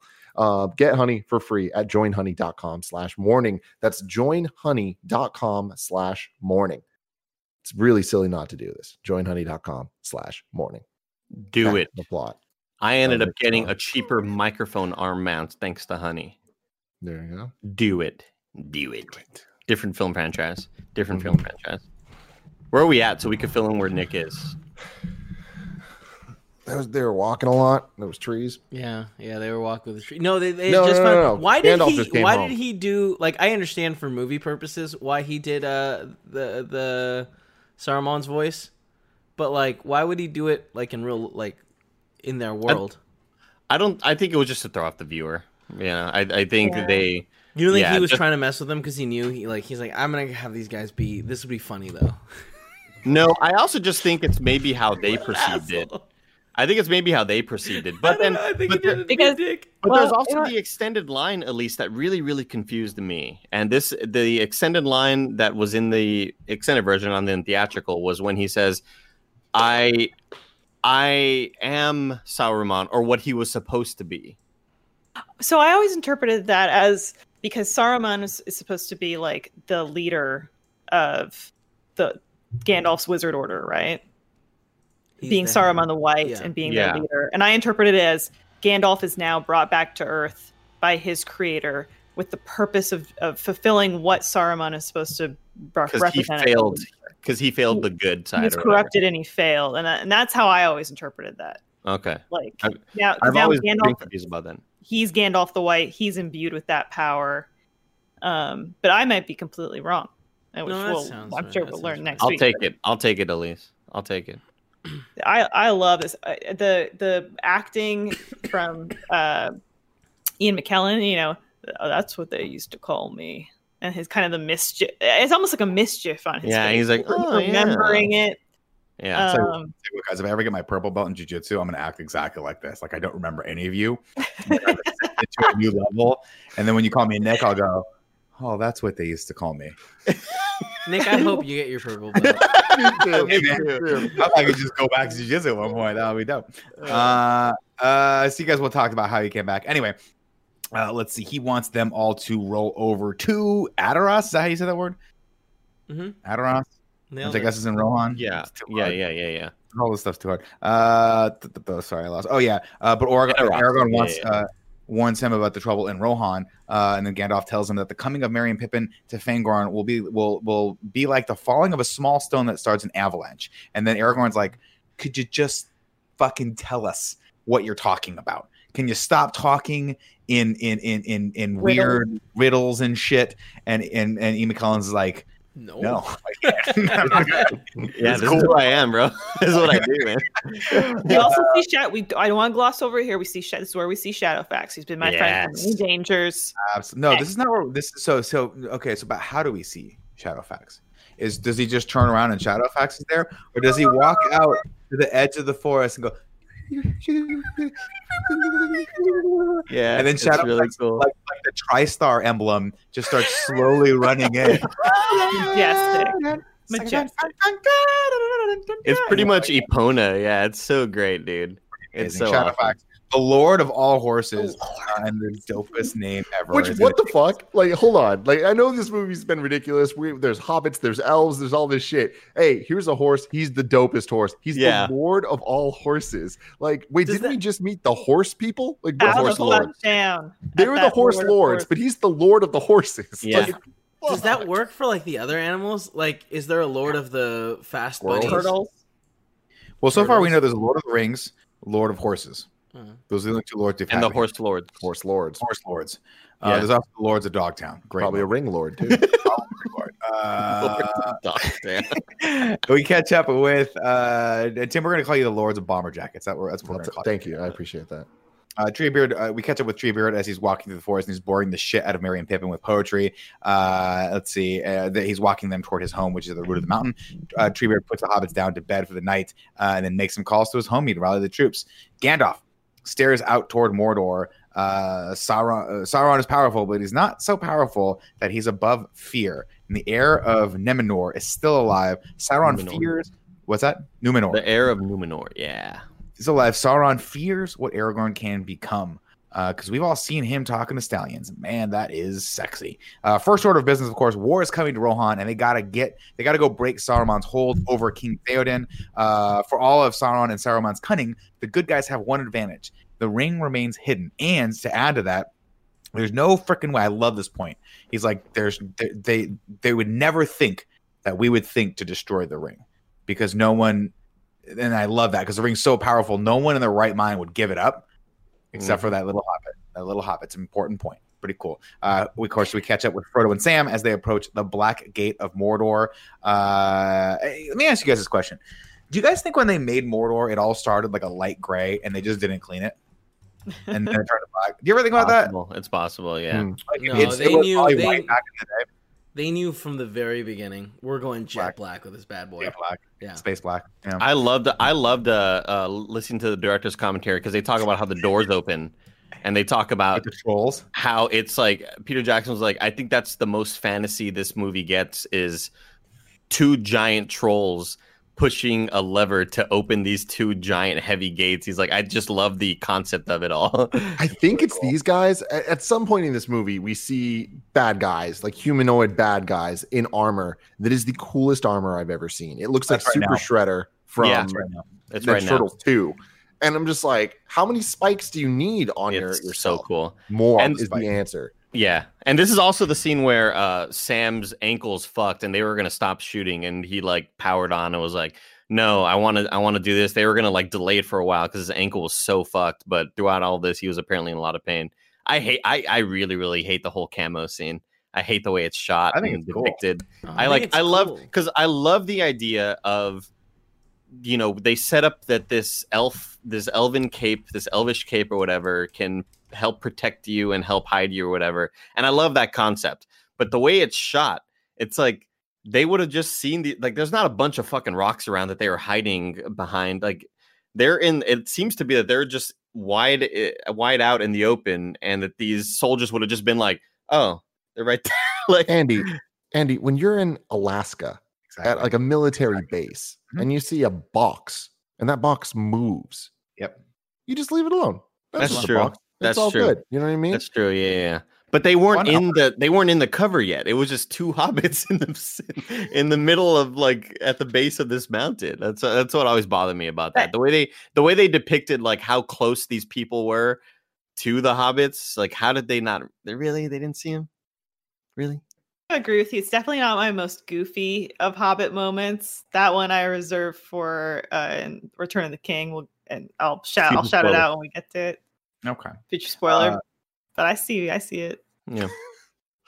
Of course, Sam and Frodo, seeing no other option after they've hidden from these dope soldiers that Tim so astutely pointed out, decide we're gonna make a run for that gate. And even me, who has never been in battle before in my entire life, is like, that's a dumb idea. There's no way you're gonna make it there. There is, first off, 2 to 3 football fields to cover. Y'all got little short legs. You're gonna get tired by the time you get there, and those big trolls are gonna eat you for lunch. But they're pulled back by Gollum, who tells them there's another way, more secret, a dark way. There's a path and some stairs, then a tunnel, then a little bend, then a sidewalk. Then you got to go by the candy shop. You talk to Jeff. Yeah, you talk to Jeff. Jeff will show you. Jeff will show you like the back of the KFC you need to go to. Yeah, this is totally that thing where like when you don't know where you're going and someone asks you, you kind of I'm like, he's making this shit up. There's no way. But Frodo trusts him, telling him lead the way. Smeagol.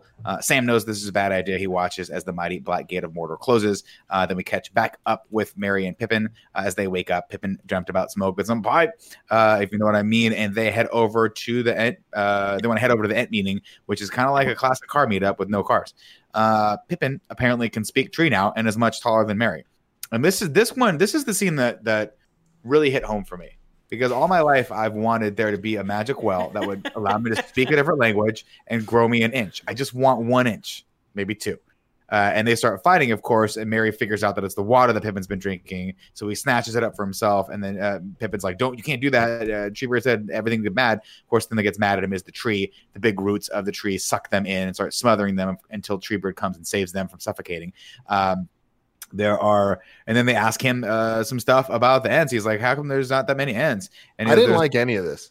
It was just like, this is all extended unless I missed something. It just felt needless, and like I don't understand the point of it. And it's like, does he stay taller? Like, is that like a thing? Like, why do you even get tall? Like, what was up with all of this? Like, why was Treebeard like, hey, I'm gonna give you some secret shit. Don't tell your friend though. Don't do it though. Don't do it.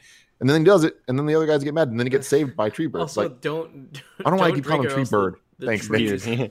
Yeah, this is all just extended stuff, and I think they just like threw it in there for more lore and more backstory. I didn't love it either, but it's there.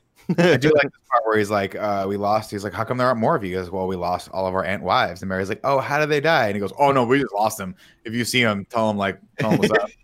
Yeah, thumbs up. Pretty funny. Tell them we're DTF if you know what I'm talking about. Get a couple more Ent kids out there. Gandalf and the team arrive at Rohan, where Eowyn tells Theoden that his son has died. Of course, gets no reaction from him because he's still under Wormtongue's trance. Outside, Gandalf gives the team a word of caution. We're not welcome here, so don't shoot your stupid mouth off, Gimli, looking at you. Wormtongue creeps on Eowyn and threatens her.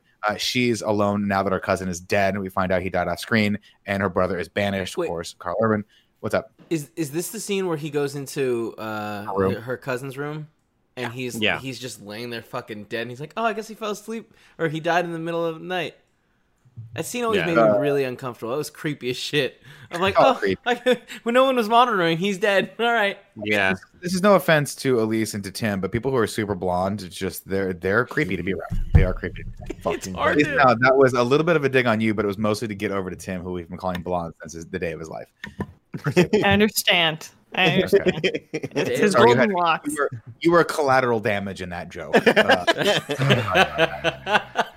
I do love where Wormtongue talks to Eowyn, and they mentioned that you could see Eowyn kind of almost falling for these words because it's all part of Saruman's like spells and shit. But then she's eventually like, your words are poison. I love that, dude. It's so good. Of course, she heads outside where she spots Aragorn's mighty power riding toward her. We get this nice symbolism of one of the flags that's torn and tattered above her, ripping off the flagpole, and it floats over and it lands right by Aragorn as he comes into town. Little on the nose. Yeah, I love it though. I love it. It's here's the thing. When me and Kevin go anywhere, people are always throwing pieces of cloth at us. True. That's trash. Mostly to get us away from them, but whatever. It doesn't work. It doesn't work. We keep going. Let's see. Yeah, man. And they ride through Rohan. It is a depressing place. It is not fun to be around. The team is stopped at the door to the Great Hall in order to hand over their weapons by order of Wormtongue. When asked for his staff, Gandalf plays it off like it's his little hippie walking stick, and he needs it. He needs it to go look for mushrooms out back while he's hiking later. And the guy's like, all right, I buy that. Do they not know that he's a wizard? Like, was that a surprise? I just feel like part of him's like, we need this shit to end. Just let him in.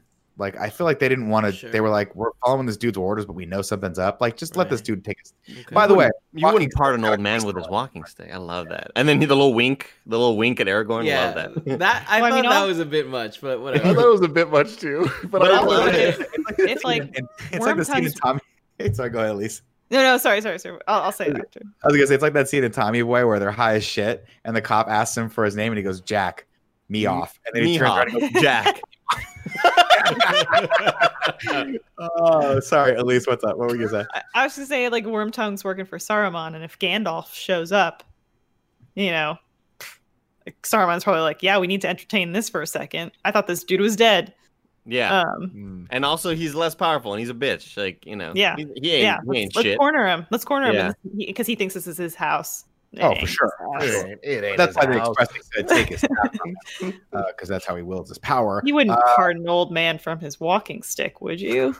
You all didn't love the wink. I loved it. I loved it. And then he looks and then Aragorn's like, God damn it. Like, it's so great. I love the wink because it does feel like, I hate it because it's weird. I love it because it fits with this Gandalf character, like going back to him, like hugging the little hobbits and stuff. The fireworks. I don't like it. I don't like it. He's a weirdo. I don't like it because the wink came way too natural. Like, it reminded me of Nick winking, and I was just like, there it is. It was like, whoa, he did that so slick. Like, I don't even know if I saw that wink. It's perfect. Andy, I'm gonna need your translation for this next part. Okay. Because here's what happens. Wormtongue gets all up in Gandalf's face until the wizard puts his ass in his place, quote, saying, "Be silent. Keep your forked tongue behind your teeth. I have not passed through fire and death to bandy crooked words with a witless worm." Translation, Andy? Shut the fuck up, bitch. That is exactly what I had written down. Move, bitch. Get out the way. I love it. I love the forked tongue line. Like, it's so goddamn good, man. And then, but then I also love Wormtongue's reaction. Like, you didn't take the wizard's stuff. Like, are you kidding me, bro? Like, the one thing I asked you all to do. It's so good. He's so scared at that moment. I love this. Go ahead, Lisa. I realized years later that moment makes me think of Richard Lewis in Robin Hood Men in Tights. Yes. Exactly. Yeah. They look oddly similar. Of course, he spots the staff. He orders his men to go take it from them, but Gimli and Legolas and Aragorn are like, "Oh, we got something to do now," and they start owning these dudes. I mean, these guys are like, "Where did you guys train? We trained with the Navy SEALs. Where did you guys train at the fucking budget? Like, what the hell?" Yeah. And of course, as they're doing that, Gandalf starts whipping up a fun spell to release Theoden from Saruman's spell and the hold on that he has on him. The old man creeps out he starts creeping out as Saruman speaks through him. "You have no power here, Gandalf the Grey." And then Gandalf freaking hell. I love this shit. Is this the scene where we see Saruman? Saruman with the globe thing in front of him. He has his hand. Yeah. Because he's controlling Theoden. Essentially, he's possessing him. I thought they showed that very, very, very well. And like when he gets blasted back, I was like, fuck yeah, dude. Kylo blasted back. And then he starts bleeding from the eyes, which is intense. Let's see. Wait, one more time. At least can we get the Gandalf Stormcrow impersonation? Gandalf, Stormcrow. It's not a good impersonation. No, that's very good. It's very good. A just question, sire. Yeah, I love that. Of course, as he exorcises Saruman from King Theoden, the king transforms before everyone's eyes into a much younger man. The ordeal literally leaves Saruman bleeding from the eyes. Dark have my dreams been as of late, is what he says. Your fingers, and he goes, your fingers would remember your old strength better if they grasped your sword. And he puts the sword in his hand, and that's a dope moment. And Andy, if I'm ever feeling down about myself, I want you to be like, Nick, you'll remember your strength if I put this camera in your hand. And then just, I thought it was gonna be question. I'm so in the happy Kind of Funny office, way. who in the Kind of Funny office is the Worm Tongue Theoden relationship? Who would you say? Tim and Kevin. Yeah. What? Because I always try to position myself in the Worm Tongue role to try to like. Yeah. Get in people's ears. Yeah, that's definitely not. I don't try to get in people's ears. I get in the. I'd say maybe I'm Worm Tongue. I could be Worm Tongue. Yeah, I could see that. I could see that. Yeah. I like Kevin. I think it's Kevin. I mean, if we're just like, it's somewhere between Gimli and Worm Tongue. I like that Andy's volunteering. You guys are like, nah, Kevin. Come on, guys. I never play that way. I love to. Yeah. Just Andy, in my brain, Andy, you're more like the Legolas of the group. You're more like the just constantly looking. That's cool as hell. Pretty eyes everywhere. Yeah, I'm just like doing backflips and like whenever I walk down the staircase, I always throw my shield down and go. It's future spoilers. The thing that Gia is most obsessed with in these movies is who is doing Legolas's hair.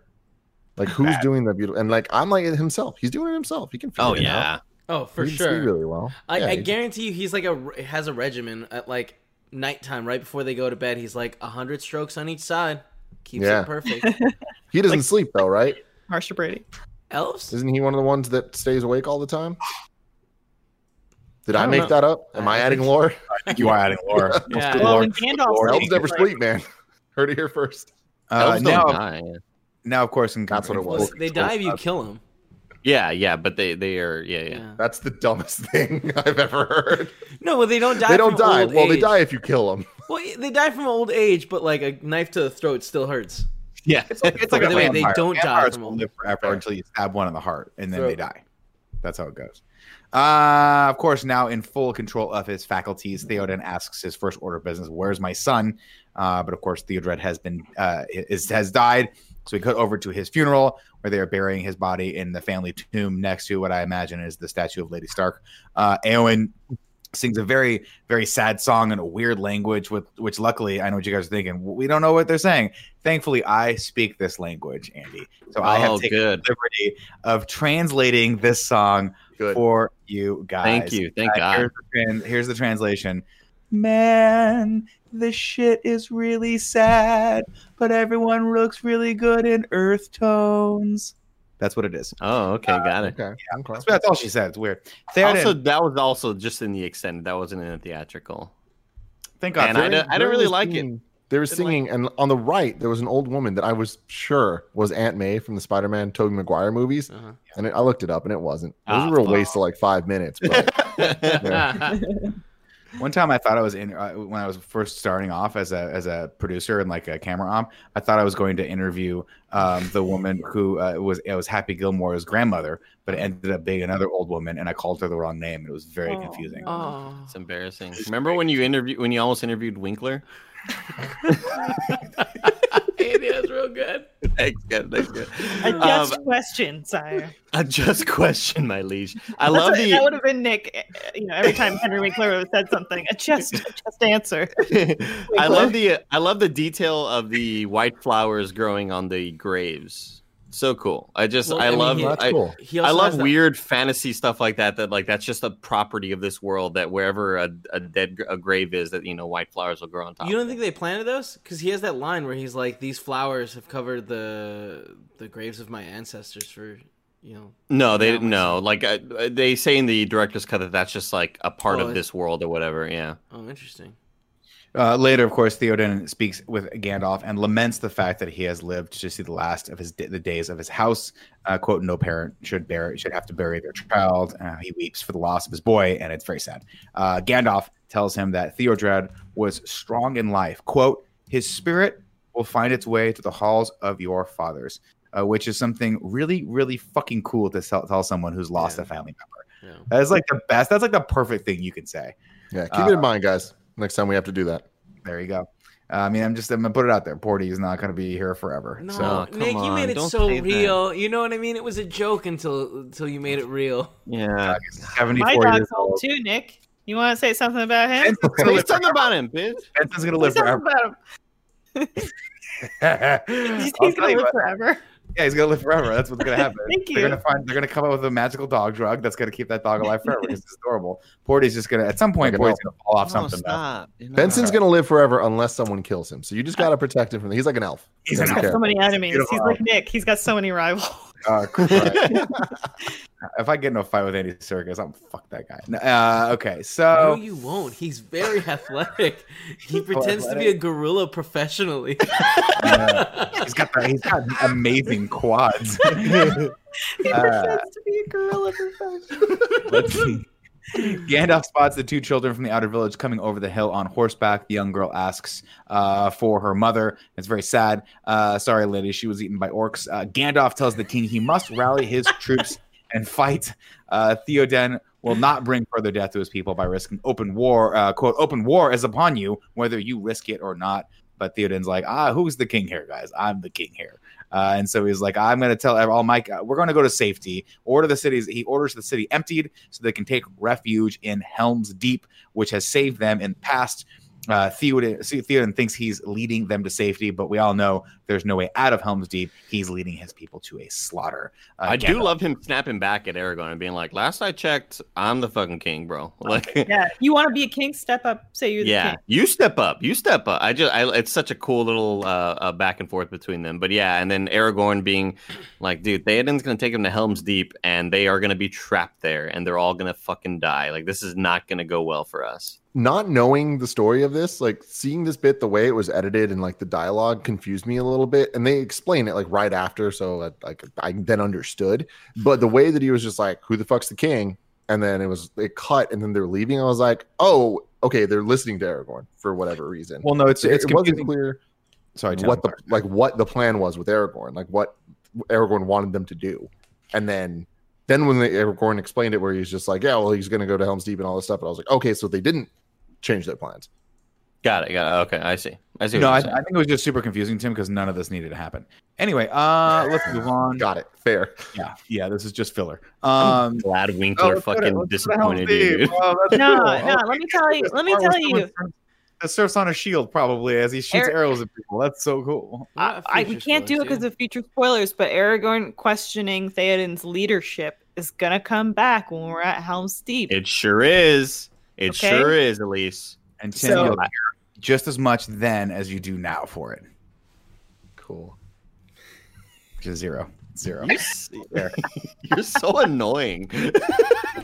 Helm's Deep is a cool name. It is a cool name, man. It's a cool name. That's what we're gonna call Tim from now on. Helm's Deep. Let's see. Oh, of course, Gandalf tells Aragorn, he's like, listen, man, they're making a huge mistake, but you got to go with them because no matter what, the defenses must hold. And then Gandalf says, look, to my coming at first light on the 5th day. And Aragorn goes, got it. First light, 5th day.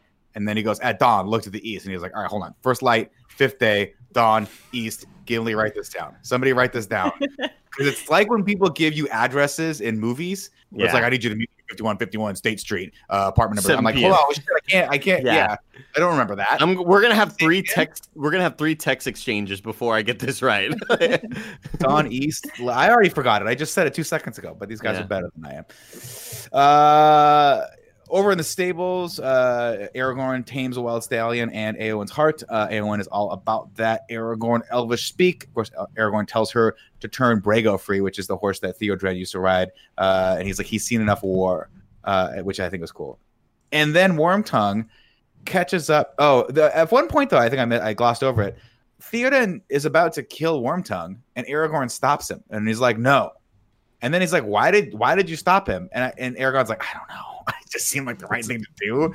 Is there an answer? Well, he says something about like, no, I don't think there was an answer. Well, he was like, let him go back to his master, right? But that's stupid. Like, why would you kill a motherfucker? Or at least like break something off that he needs, you know? Yeah, I think it was like a mercy sort of thing. I don't really agree with the decision, but I think it was like a Batman sort of situation. You know, Superman. We don't kill whatever. I don't know. Yeah, I think also at this point, like he was fairly powerless. He's just a worm. But you know what's less powerful? Him being dead. Yeah. That's true. You know what I mean? All you can do then is push some daisies. Wait, hold on. So why was he less powerful though? Can he still make poisons? Well, who Grima Wormtongue? Yeah. Who made the poison? No. That was Saruman, I mean, it's just now that Saruman no longer possesses Theoden, like Grima Wormtongue has absolutely no influence, no power. He's just a maggot, really. Like his life is not even worth killing. Basically, and then VP in chat, it's the same thing of like the Aragorn does say enough bloodshed has been spilled. It's like, just a way to keep him alive. I feel like if I was the king, I still would have been like, all right, you know what I mean? Like, no. Oh, dude, I don't agree with the decision. I don't agree with it. Well, I'm like, this dude creeped on my daughter. He's got to die. He's got to die. Not his niece. His niece, but. Yeah. Well, niece, daughter, sister, wife, whatever the fuck these blonde 20 years. Right. Whatever these blonde Rohanians are doing with each other. You know what I mean? Oh, man. Of course, Wormtongue makes it in good time over to Isengard, where he catches up with Saruman, who updates him on Aragorn, who bore he was like, this guy bore a strange ring, 2 serpents and an emerald eye, and one of them's over the other one holding an umbrella or some weird shit. The ring of Barad-dûr, whatever. Gandalf thinks he's found Isildur's heir. No, it doesn't matter, though, because the world of men shall fall. It will begin at Edoras.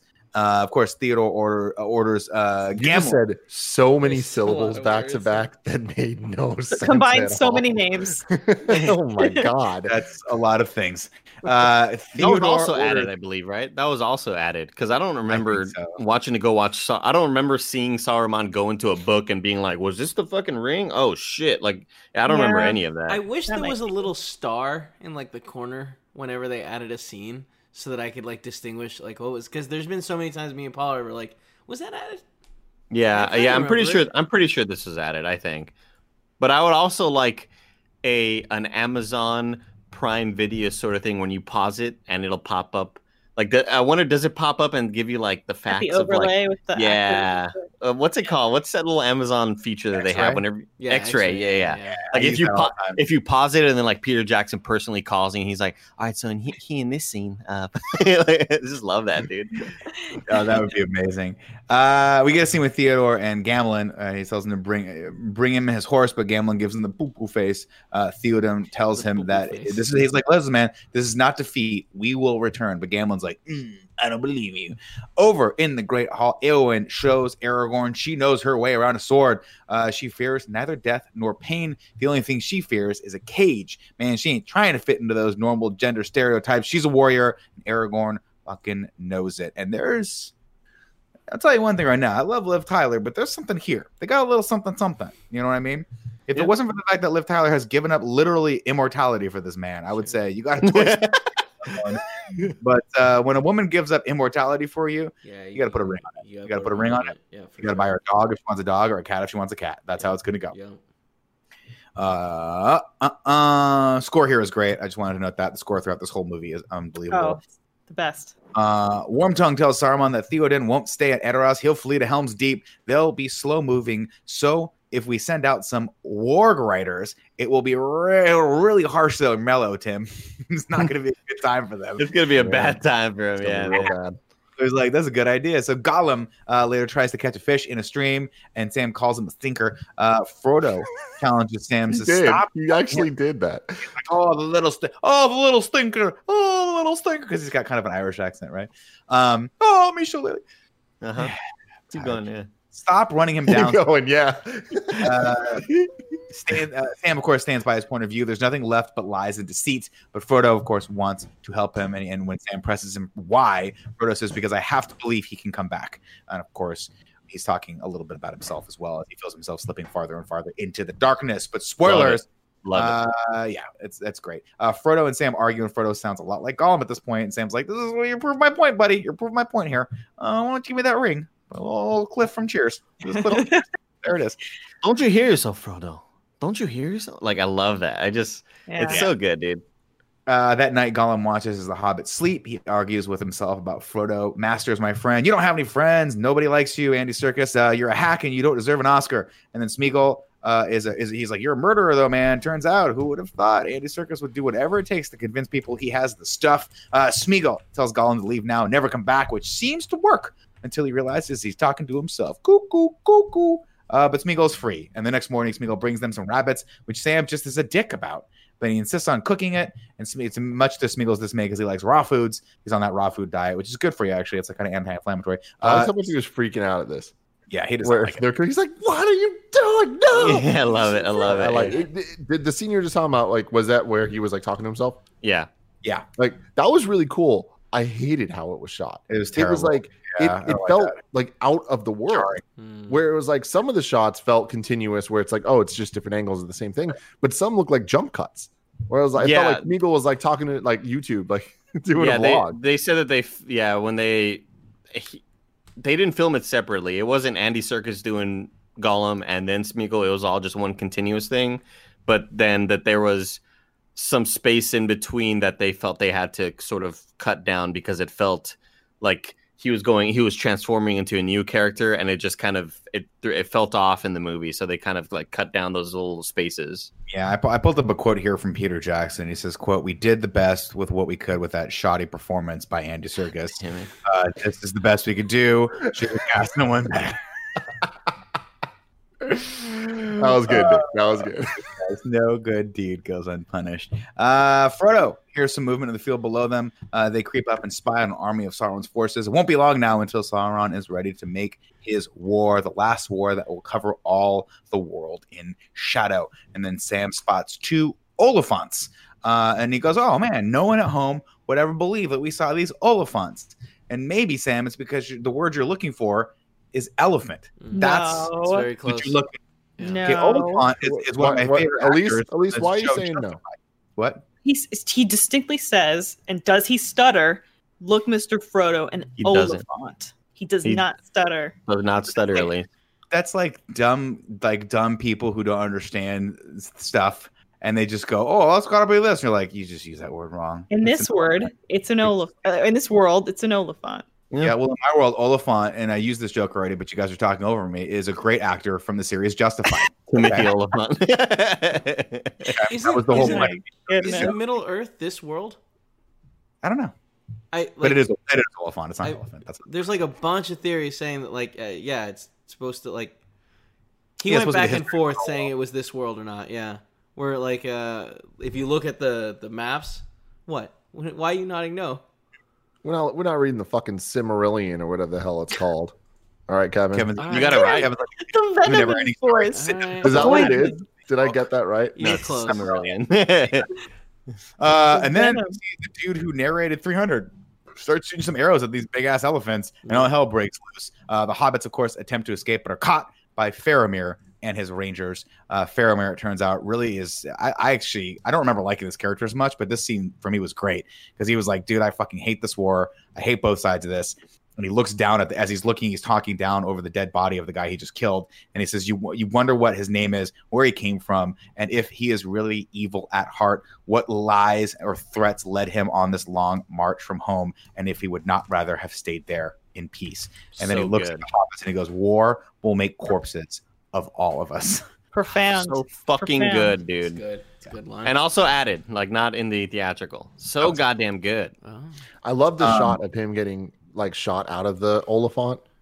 Like it looked really cool. Like the way he sort of fell down behind them. Yeah. And thank you for referring to it by its actual name. Yeah. Thank you. Timothy Oliphant. Yeah, that's what they call him. What's the difference between an Timothy Oliphant and an elephant? Timothy Oliphant of tusks. Way better hair. Oliphants are way bigger. Well, obviously, obviously these Oliphants are like the size of fucking buildings. Like, were they though? See, that was the thing that my scale's all fucked up. They're gigantic. Little hobbits. You know what I mean? They're gigantic. I mean, you see the size of the humans riding on top of them. These things are fucking huge. They're like bigger than mammoths. You know. Yeah. I can't think if I've ever seen a human ride an elephant in real life. Yeah, you have. Yeah, you have. Come on. I've seen in cartoons like Jungle Book, but in my life, you've seen. Give me an example. I feel like Six Flags used to have that. Where you could go and ride an elephant, right? There's just a bunch of video. There's just a bunch of videos of people in the wild, like riding elephants and shit. Tim, elephants are actually like the Muni of the wild. You just get on them. They take you someplace. You get off cool. Easy. Yeah. Are you googling right now? Person riding elephant? Yeah. I'm not saying I don't believe it. I'm just saying I don't think I've ever seen it. And now I'm looking at it, and I've definitely seen this. Okay, cool. Nick, I don't think Andy Serkis has ever won an Oscar. Thank God. Thank God for that. You keep calling him out on his Oscar. Kevin, why are you adding to the fuel of the fire? Well, I'm just. It's one of those things that I want him to insult Andy Serkis, right? You know what I mean? It's true. I mean, Kevin's on my side. He's been a silent protector of me this whole time. The silent protector, Kevin Cole. I've been trying to get Andy Serkis to beat the shit out of Nick for a long time. Fuck, I might be Wormtail. This is where I stopped my plot synopsis, but if you guys need to go, I didn't know where you guys were. This was around the 146 mark. Yeah, this is it. Okay, cool. So that's where we stopped for now, part 1 of the Two Towers. There you go, ladies and gentlemen. I know Wormtail is Harry Potter. It was a joke, guys. Sorry, the chat's like, ooh. Andy, go for it. 7 syllables in the middle. You'll need 5 for the first and last line. If you're not poetic, no need to fret it. Haikus don't need to rhyme. Haiku in review. Haiku in review. You can go to patreon.com/kindoffunny, just like so many people did, to write your reviews in haiku form. Kebabs writes in and says, Gollum still drops jaws. Perfection, Rohan's theme is. Balrog, fight is fire. And then in parentheses puts and shadow. So, Chance Carter, Dirty Double C, says, can your elf eyes see the wizard and talking tree? Or Smeagol's wee-wee? I'm going to be real. I looked for his dick a lot in this movie. I was just like, he's down there. That little flap can't be hiding it. You know what I mean? There must be some little slip. I forgot about that. I'm glad that person pointed out that awesome line, which I love that. Legolas, what do your elf eyes see? I love that. Yeah. And they run as if the very whips of their masters are behind them. There's that line as well. And he had a broken rib while they were doing that. They were like, good on Orlando Bloom. Had a broken rib that whole time. Andy, am I the only one that thinks that you should break a rib just to do the next one? Just part 2 of Two Towers, you should do it with a broken rib? Possible, yeah. I think we can all do it. We can figure that out. Let's arrange that. Yeah, we should all have some type of injury. John Lastrina says, Gandalf has returned. He passed through fire and death. Fools need not apply. And then finally, Jasek says, what's taters, precious? Potatoes. Boil them, mash them, stick them in a stew. There you go. What's potatoes, precious? That's my impersonation right there. Yeah. We'll save Ragu Bagu for next week. But I do want to talk about who's the MVP of this movie. I'm gonna put it out there, and I know Nick's not gonna like this answer, but I'm gonna say it's Andy Serkis, because I thought he killed it as this Gollum, thought he killed it as this Smeagol, but now Andy's telling me he also played Orc number 7. Like, I don't know. He may have been Uruk-hai. He's definitely an Orc or an Uruk-hai. Either way, who was the last MVP? Gandalf, I think. Was it Gandalf? Damn, because Gandalf was white. Was it Aragorn? It could have been. I think did we not do Aragon? No, I guess. I think we said it was Gandalf. I didn't write it down. At the end, I'm gonna nominate Gandalf again for coming back from death. Yeah, that was really cool. Not a lot of people can do that, you know. That was pretty cool. Very few. I mean, you make your argument for Gollum, man. I'll give it to Gollum because I love Andy Serkis' performance, but also he was able to fight his own inner demons and challenge Gollum, challenge the evil side of himself, and then come out on the other side and be like, I'm good now, bro. I'm good. You know what? I cut the habit. It's like when you have a relative who's like addicted to like substance abuse. And they're like, you know what? I'm 3 months sober. You know what I mean? And that's Gollum. And Smeagol's finally out here being like, bro, I'm good now. You know that's coming right back. Like you know. But he did it for this one, Kevin. But he did it. But he hasn't done it yet, Kevin. You're gonna start finding all your pottery missing from your house because he's selling it for that good smack. Elise Willems, who do you think? Gollum sounds pretty right. Yeah. I thought about it. I was like, well, you know, Treebeard saved the hobbits inadvertently, but it's Treebeard. He didn't want to, you know what I mean? Yeah. Yeah, he didn't want to. Theoden hasn't stepped up in any way. Aragorn's just sniffing the ground. I mean, Gollum, it's probably Gollum. Yeah. It also could be Gandalf, honestly. That Gimli could have died in that fucking pits of that dwarf city, I wouldn't have given a shit about him. He was having a lot of trouble riding a horse in this one. Gimli's great, man. I love his little burp to intercept. It's useless. I mean, useless. He's pretty cool. We're asking about the MVP, Nick, not the LVP. How dare you? How dare you, Elise? Why are you putting that into the chat?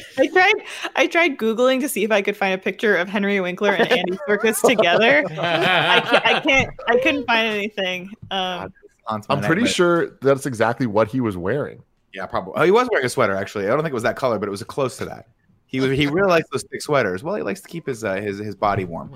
I'll give it to Gollum as well. I think this character is awesome, and it moves everything along so well. Very and noble. The dynamic between Frodo and Gollum, and I like how that's written. And I talk a lot of shit about Andy Serkis, but he's awesome in this role, of course. And that'll be the last nice thing I say about him. Very big of you, Nick. Thank you, man.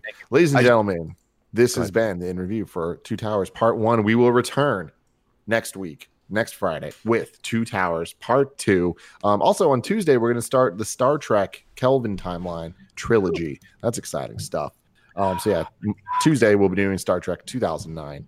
Very, very exciting. What's up, Nick? There's a part at the beginning of Star Trek 2009. First 10 minutes. Where they're trying to name their son. She says, what should we name him? What if we name him after your dad? And Chris Hemsworth goes, Tiberius? No, that's the worst. Let's name him after your dad. Let's call him James. It's a good scene. It's a really good scene. Also, Carl Urban. Get ready. Carl Urban, baby. Woo! Very exciting stuff. Ali, thank you for joining us again for this one. Thank you. Thank you so much. Next week is the week. We're going to have to slow jam it next week. Because we can't be glossing over stuff. No, there's no glossing over anything in Helm's Deep, Elise. Okay? Okay? No. You got that, Nick? I'm not, dude. I'll get as deep as you guys need me to get. All right, baby. You're looking kind of glossy, dude. I don't know. I don't like it. I don't know. So yeah, thank you guys. Wait, there's the you fools. Andrea's back. Oh, Andrea. Shit. Give me 1 second. Give me 1 second. I didn't even know about this. No worries. Andrea is making a lot of these Hobbit moments more tolerable. You know, I agree. And then you guys can't talk while we're doing it. Sorry, there's no way to mute you. That's fine. Cool. Okay. I will mute myself. Great. What's good, kind of funny? Andrea Renee here for Lord of the Rings in review for the Two Towers Part 1 with another Hobbits being Hobbits moment. So the Two Towers is my favorite of the trilogy. I absolutely love this movie. And the scene that I wanted to focus on today is actually from the extended edition and is an additional scene that we didn't get in the original theatrical release. So we're inside Fangorn Forest and we're with Merry and Pippin. They've escaped the orcs. They have run into Treebeard and have run into Gandalf the White, and now they're on their way to the Entmoot. We have this little scene with them, which is a really nice respite moment before all of the action that happens in part 2 of this film, where they are drinking this water. So this water you see them drinking out of this jugs is no ordinary river water. In fact, it is called an Ent draught. So no one is really supposed to be drinking this except for Ents. And as you can tell, it has a very crazy effect. It makes them taller. So in the original books, it doesn't actually make them taller instantly. It happens much later in The Return of the King. But I like that they have this cute little moment between these cousins, which BT dubs, Merry and Pippin are cousins, if you didn't know. And they have this playful moment where they're trying to get taller because hobbits, poor guys, super short, under 4 feet, all of them. But then Merry and Pippin go on to become the biggest hobbits in the Shire because they have this moment with Treebeard where they get to drink the Ent draught. And I love this moment because it really gives you a peek into some of the deeper lore that is within the Lord of the Rings books. And if other book nerds out there have read, you recognize this water immediately. And I'm so glad that they included it in the extended edition. Now, I know that this isn't particularly funny or scary, but I thought it was a nice moment of friendship, which is a great reason why hobbits are such a important part of the fellowship overall. So I wanted to bring it to you guys, and I hope you enjoyed it, because let's be honest, it's going to get really intense from here on out in the next parts of the movies. But I hope you guys enjoyed it, and I will be back with another video for you next time. Take care. See you later.